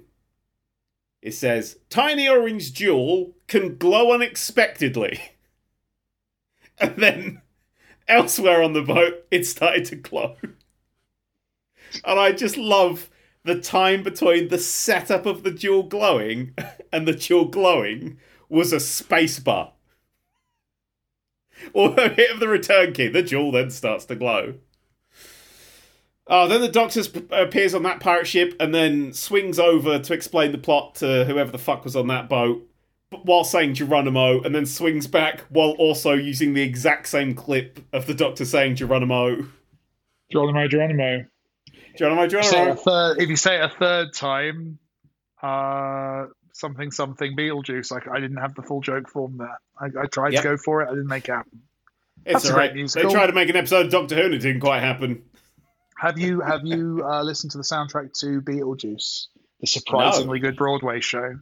I think you'd like it. I think it would appeal to your sensibilities. I'm playing a lot of Sparks at the moment. That's what's in my playlist. Okay. Because I watched the Edgar Wright Sparks documentary, and I was like, I need to buy these guys. Oh, is that out? I need to watch that. I need to watch that. Is that on streaming? I have no fucking clue, mate. I buy Blu-rays. I'm that guy. I'm the last buyer of Blu-rays. They come to my house directly. They make them for you. They make them for you. Yeah. Call you up. Okay, which films are you going to want this year, Dan? So we can know which ones. Jackass Forever. Yeah. Oh, for fuck's sake! 10 copies of Jackass Forever. Okay. We'll have to go and shoot a fucking extras for it. Oh god. Dan didn't joke about needing his wok when they were in the fight, which was an open goal of an easy thing to do. Mm-hmm. It is a good. I enjoyed Dan's wok. Apparently, Chibnall can't remember Flux. Honestly, neither can we. I'm going to be honest, right? Flux is going to be a gap in my Doctor Who Blu-ray collection. That would have been a charming moment, wouldn't it? Of just he's knocked into the pantry or whatever, yeah. And he sees a wok hanging on a hook. cut to Dan doing a goofy smile and a little nod to himself and grabbing it and going back out. That would be such a crowd pleasing moment. That would be a lovely, wonderful character moment. Yeah, it symbolizes him becoming more competent, him getting a sense of everything. Oh, what a lovely scene that moment that'd be. Yeah, what was previously him sneaking in, going like, "This is all I've got to hand," is now it's like it's not about the weapon you've got to hand; it's about your spirit. Wonderful moment. Yeah, we didn't get that. We did get the line, "Don't let the swords touch your skin," which, that's every sword. That's not applying to the special sword. Don't let any sword touch your skin. That's fucking terrible advice. I think that's first day of pirate school, isn't it? They give you your name badge, your name sticker. Yeah. They tell you what time lunch is, and then they tell you that don't let the sword touch your skin. Yeah. And then we had the guy stab the Sea Devil in. I don't know if it was the main Sea Devil or not. I honestly wasn't paying attention. I was trying to pay attention, but God, I've never had so much exposition say so little in an episode of television.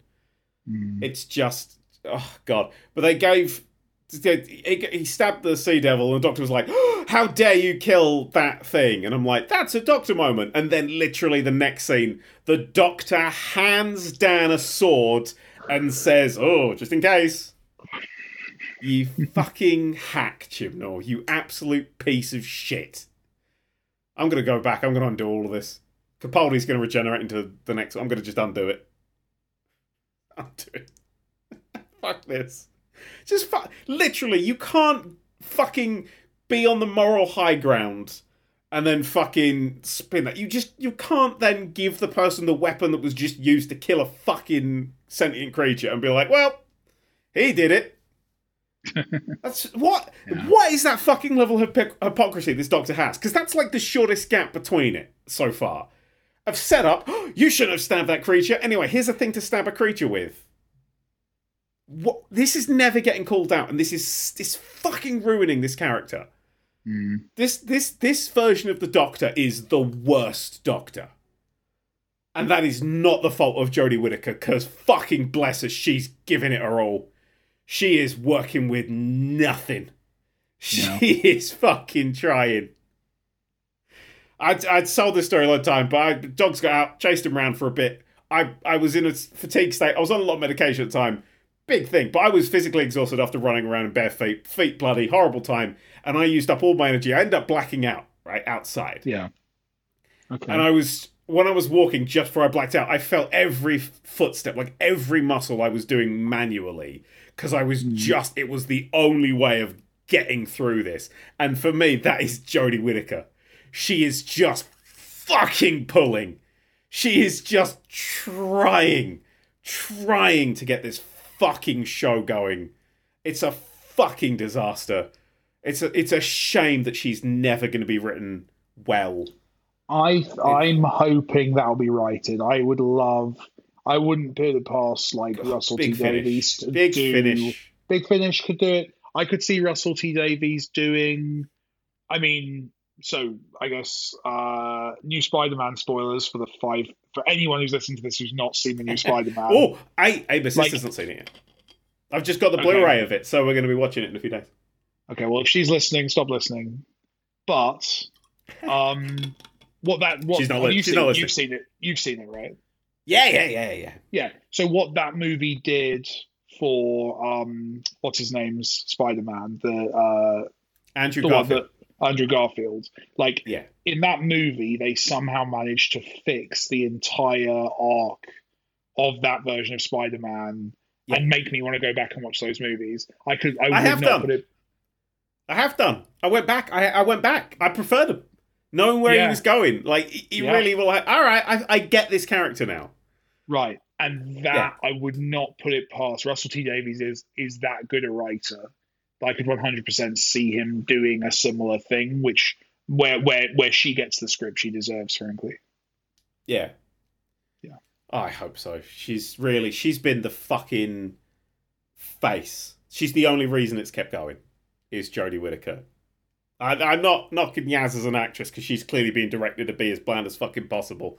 But it's purely Jodie Whittaker that people are coming back to. If they had someone with 5% less of her fucking drive, this show would have been cancelled. It would not have gone to Russell T Davies. It would have died. Jodie's the only fucking thing left, and she's trying. I just want to give her a hug. I just want to hug. You know, at the end when the Master David Tennant story, where he's just dying in his arms and he's just crying and holding her. I got that sort of vibe. Just sort of like going, oh, yeah, you didn't get. You had like the first series, we were like, it got kind of boring. If only we'd known that was your highlight. If only we'd known that was when your show was going to be at its best. I wish she got iffy with the scripts. That's what I would. I couldn't.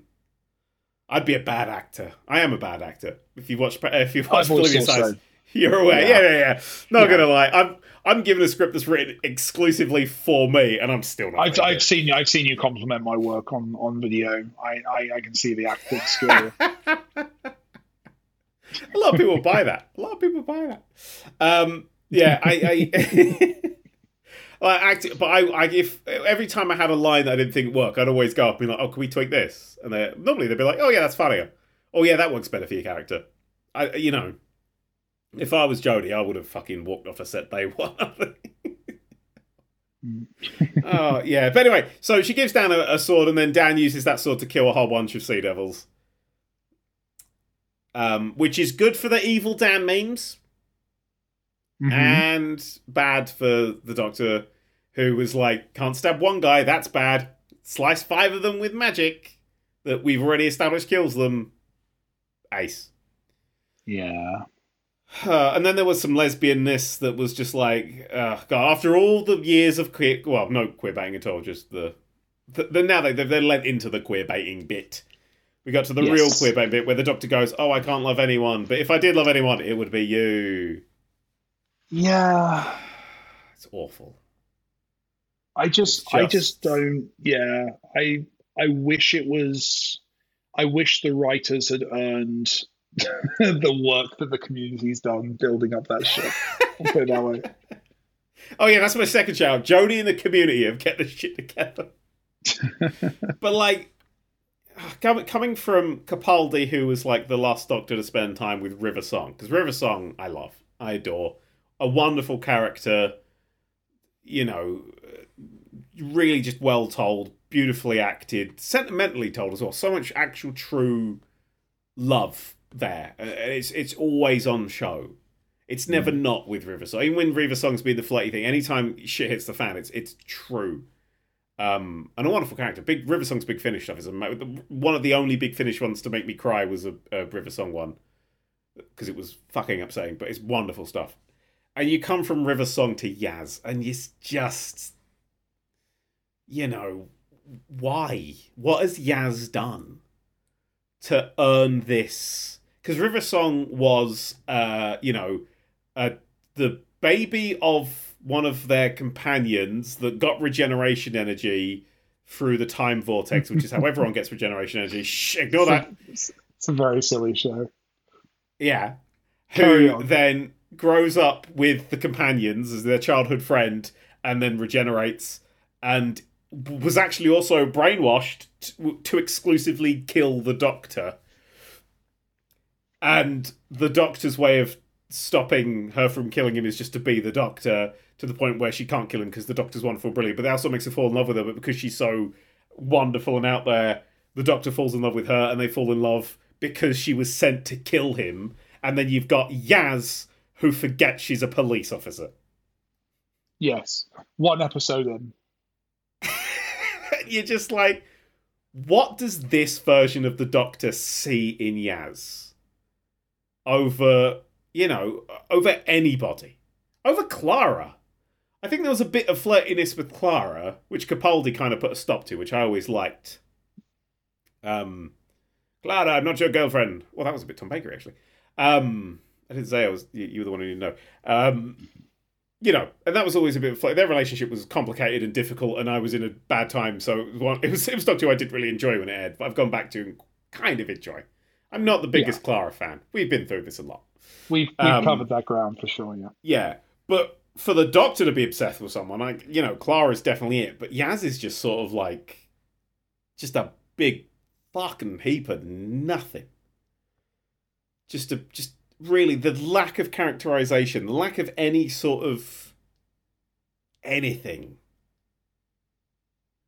There's nothing there, is there? There's nothing. There's no. None of the scripts have made me fall for Yaz. I don't think this is a show about characters.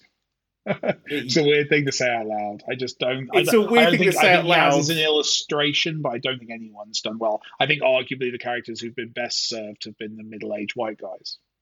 Yeah, but it's a show that I fell in love with because of how well it told all of its characters. Oh, sorry, I don't mean Doctor Who in general. I mean Doctor Who. No, you mean Chibnall. I'm aware you mean Chibnall's Run, but like that's why it's such a big jolt here. Yeah. You know, I don't want to say he's the fucking piece of shit that played him, but Mickey's arc of being this useless piece of shit to sort of getting his stuff together when he loses Rose and sort of, you know, but still being a kind of a useless piece of shit. That is a character who is very difficult to love, but is a proper full circle character. And there's such a, you know, so many beautiful characters in there, and you know, Amy Pond was Rory, for fuck's sake, Rory. It's one of my favourite characters in science fiction. Man who waited. I love that. I remember that feel years later. Yeah. I still fucking like myth making. Yeah. Like Big Finish are doing like a show that is just Rory. Like I haven't listened to it yet, but they've got just like Rory in that time he was waiting and all the shit that he went through. And like you just see like even more, all they're doing is just making me fucking love Rory more. But like Rory is introduced as like, hey, here's just a wet piece of shit handkerchief motherfucker that no one cares about. And by the end of it, he's a guy who loved his wife so much he would stay by her side for 2,000 years after finding out that he's just a fucking like robot or some shit or whatever the fuck was happening. I can't remember all of the details. But like that fucking fire. And sometimes you see that and like when I look at my wife, I'm like, I get that. I feel that. Like, I see that sort of like, no, I would legitimately do that. Like, if I had the ability to do that, I would fucking do that for you. And I get that. Yeah. And Rory just grabs you as a character. And Yaz is a police officer who forgets she's a police officer. I'm getting really upset. Like, Yaz can fuck off. Like, she's the longest serving companion in New Who based on, like, time. Like, I think Clara had a few more episodes. But when it comes to time, Martha was 1 season, for fuck's sake. Martha Jones, the icon, Donna Noble, 1 season. Bill, 1 season. Was Donna Noble really 1 season? 1 season! Wow. Out of Christmas special, initial Christmas special, and then they brought her back for 1 season.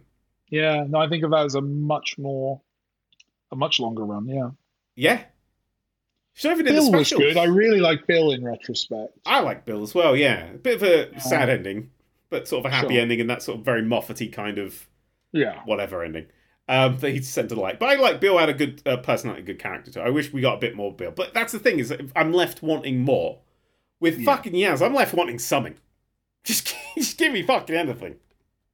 For the love of God. So when you see the Doctor, who is a character that if you've been watching this show since it sort of came back, you've now been with for 17 years? This show really been running for 17 fucking years. For 17 years, we've seen this character go through struggles. I cannot fathom a single fucking reason why this version of the Doctor would give a fuck about that completely random human being. There's nothing there. Nothing. And it's just... There could have been so much there, you know? Yeah. But it was never there in any of these things, and now we're getting into this season, and we're just like, no, there was never anything there. At all. And we've now got 1 episode left. And it's still this fucking queer baiting horseshit. That's all it is. It's ticking a box somewhere. And it really fucks me off. This got very serious. I do apologise, but it really That's just... Good. This is, it just... I literally, the note I've just written, I put, here comes the lesbianness. Oh, it's over. In that little scene that was there. And then, of course, the Doctor goes off and finds somebody else who will sacrifice themselves instead of her, because that's her MO. this is the worst Doctor from a writing perspective. Because she is inconsiderately written. And like I said, if we were ever going to tackle this as an issue, it's too late. You got one episode left. This Doctor's absolute lack of morals. The Doctor should be like... For me, the Doctor is up there with like fucking Picard and shit. As like moral fucking arbiters. Like untouchable... Well, not untouchable. They do questionable shit and then they think about it and they reflect on it. Characters that are open to grow. Characters that are open to be wrong. And for me, we got these behemoths of characters that you have up there. We're still fucking watching TV shows about Picard. We're still watching shows about the Doctor. And this is just the worst version of this character. It's somebody who is writing the Doctor entirely face value as quirky alien and is just missing, not even nuance, just like key fucking tentpoles of the character. Yeah. It just, yeah. I'm excited for where I think it's going. I'll put it that way. Yeah, it's going into the hands of somebody who can write fucking characters. Yeah. That's what it's going. It's going into the hands of somebody who isn't going to fucking queerbait us. Because it's Russell T. fucking Davies. And he is... I think he's coming with a vengeance. Like he's putting the worm on that hook, yeah. I don't... Yeah, he ain't baiting. He's getting in there like that. Russell's gonna... Yeah, it's gonna... I'm very hopeful for Russell's run. That's all I'm saying. That's all I'm fucking saying. Anyway, the Doctor then lets somebody sacrifice themselves because, of course, they do, because that's what this Doctor does. Everything explodes underwater, something. The big fish is never spoken of again. And then... Was the big fish ever spoken of? Did we ever find out? Do we know what the big fish? Who was were the Sea Devils sending the big fish? I think it was like it was in league with them or something. It ate like one guy, and then there was the scene where they fired cannons at it, and then I literally didn't work out how that scene ended, and it just was never mentioned again. Yeah, fair enough. Yeah, and then John Bishop gets a phone call from Di, and I went, "Who the fuck's Di?" And it turns out it was that person who broke up with him because he was late once or something. Yeah. Remember that? The last episode ended. It was like, oh yeah, no. Fuck you. And then he was like, oh yeah, I'm doing oh well. Oh god. And then they had a scene at the end of the Doctor and Yaz and the Doctor doing this whole, I'm so mysterious and aloof and in pain, and you just looking back at the history of the character being like, yeah, you've gone through this. We're treading old ground, but we're treading it in the wrong direction. Yeah. And it feels like... Yeah. It really... she just like, I can't fix myself to someone. I can't attach myself to someone. Well, you literally travel with them. Like... Yeah. Matt Smith's Doctor's whole point was he stopped travelling with people. And Capaldi stopped travelling people, and then this Doctor's like, I'm going to travel loads of people again, and then just sort of like, you know? That's the noise everyone's been waiting for. That grow. That's the 2 hour. That's the 2 hour. I can understand goal. if. Oh shit, 2 hours. I can understand if you're writing a TV show and you get some details wrong. You know, if you go and do the fucking Kirk maneuver around the sun to do time travel, fucking go nuts. Like, that's fun. I like that. I think that's fine, yeah. If Guinan's thing's called 10 forward, I'm going to go, that makes no sense. That's stupid. Sure. But if Picard landed in the fucking Nazi timeline and was like, I like it here, I'm going to stay and become a bad guy, and the whole season was about Picard slowly learning the error of his ways or some shit like that, like, you're like, no, what are you doing with this fucking character? You don't understand this character at all. Yeah. And that's the state we're in Doctor Who. And we're going into a finale that I'm genuinely worried is going to, like, fuck over the core of this show. And be either like a aim for a reboot, or kill off the Doctor and pass the regenerations on to someone else, or just do some sort of, like, dipshittery, science fiction-y thing. Like, the BBC is going to save the world. The BBC is going to save the world, or there's just going to be a reference to it at the start because, you know, that BBC said it was too clever for Jim. Just have Jodie run on and start the first thing. I can feel myself flagging. I think we're at the end of the podcast. I mean, I got to the end of the episode. You did. I'm very proud of you. There was plot somewhere. Don't know what the fuck it was. There was no stakes, no plot. That was Chibnall. That wasn't even entirely written by Chibnall. That got co-written. This shit's just unstoppably awful. This has been the worst Doctor Who run ever. And we're now heading towards a finale that's going to feature some old companions. It's going to be exciting. Because Chibnall is obsessed with 80s Doctor Who. Which, you know, that's when it got axed and it was shit. We're going to come back in the autumn. We're gonna do a proper send off for him. Yeah. And, a middle finger send off. One finger salute. What's the gap between? What's the gap between that ending and then the Russell T Davies stuff? November 2023, a year. Oh, okay. Which I think is a perfect time to do a Fast and Furious podcast. I'm just saying. We're gonna do it. We're gonna do a Fast and Furious podcast. Can we still call it Fuck Yeah Doctor Who, but just not mention Doctor Who? I mean, it's definitely a fuck yeah furious kind of thing that could be done here. But yes, 100%, it should just be on this. It should just be in this slot. I feel like most of the people listening at this point would be okay with us talking about something other than Doctor Who. I think that'd be, given that most of the podcast is about something other than Doctor Who, I think that's fine. Yeah, I want to do commentaries. I want to sit. I want to watch them with you. I want to actively. I want to be with you while you experience them for the first time. I want to do like a commentary track. Oh, shit, yeah. Wait, if they're on Amazon Prime, we could do that live. That's what I'm thinking is, like, live as in, like, stream. Like a watch party. Dangerous. Yeah, let's do it. Yeah. No, I can't see that going wrong at all. I can't see that going wrong at all. Yeah, there's no way. I live stream well. I know I can say dodgy shit when it's being edited. I think as long as you don't stream like the audio or the image, you can you could sync people up. If it's on Amazon Prime, like you just literally click a button and you do a watch party and everyone can watch it with you. Oh, that's cool. I didn't know that. Yeah. Okay. It all syncs up, so you can chat over the top of it. I did that for MasterChef Australia, and then I forgot I was doing that. Yeah, I think they're similar. Yeah, I think Fast and Furious is similar. I think let me just see. I don't even know if it's on Amazon Prime. Did we get a title for the next episode? I don't think we did. Hang on, let me check on the old YouTubes, avoid the AW spoilers. I'm a few days behind my wrestling. No. Their trailer is just the 13th Doctor's Final Adventure Centenary Special. The first 6 Fast and Furious movies are on Prime, are included with Prime Video. Oh shit, Mike. So we could do the first 6. So that's what we'll do between.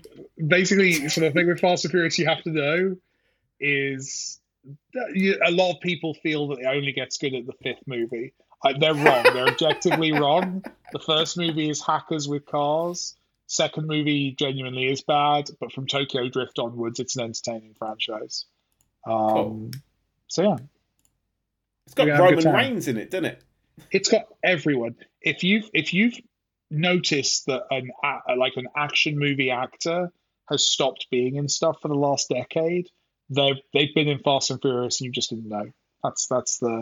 We watch Fast and Furious and you'll be like, oh, I remember that actor, and then you'll realize that all they've been doing for the last decade is Fast and Furious movies. It's pretty great. It's pretty great. Actually, just one last point, and it is Doctor Who based. Is that I get Doctor Who magazine. I love magazines. They're wonderful. And I was reading the most recent one.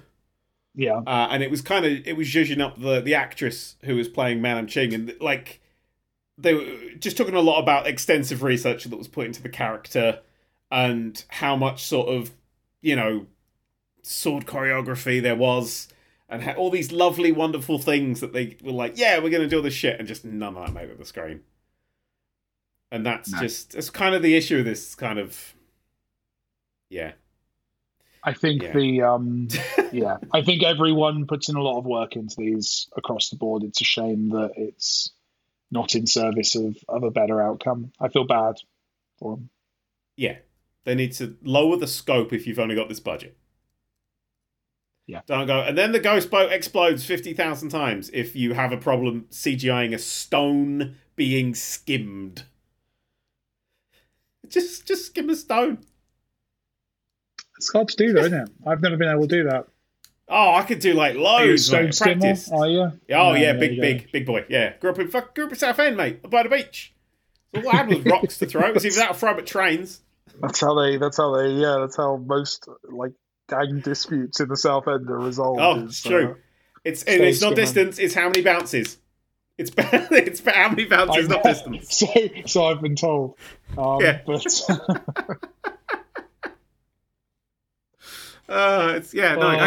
you want to have a flat bottom, and you want to get low, and you do a little. It's all in the wrist. It's all in the wrist. Oh, you're doing all of them. I like it. It's good. It's good. Yeah, I'm gonna go skim some stones. I mean, I don't live anywhere near fucking thingy, but I'm gonna go fucking. Awful. 2 out of 10, and both those points go to the fucking. Well, one for it being non-mandatory, and one for the costume department who knocked out the fucking park. So a few months, people still listening to this. It's been a pleasure. Bye, Mum.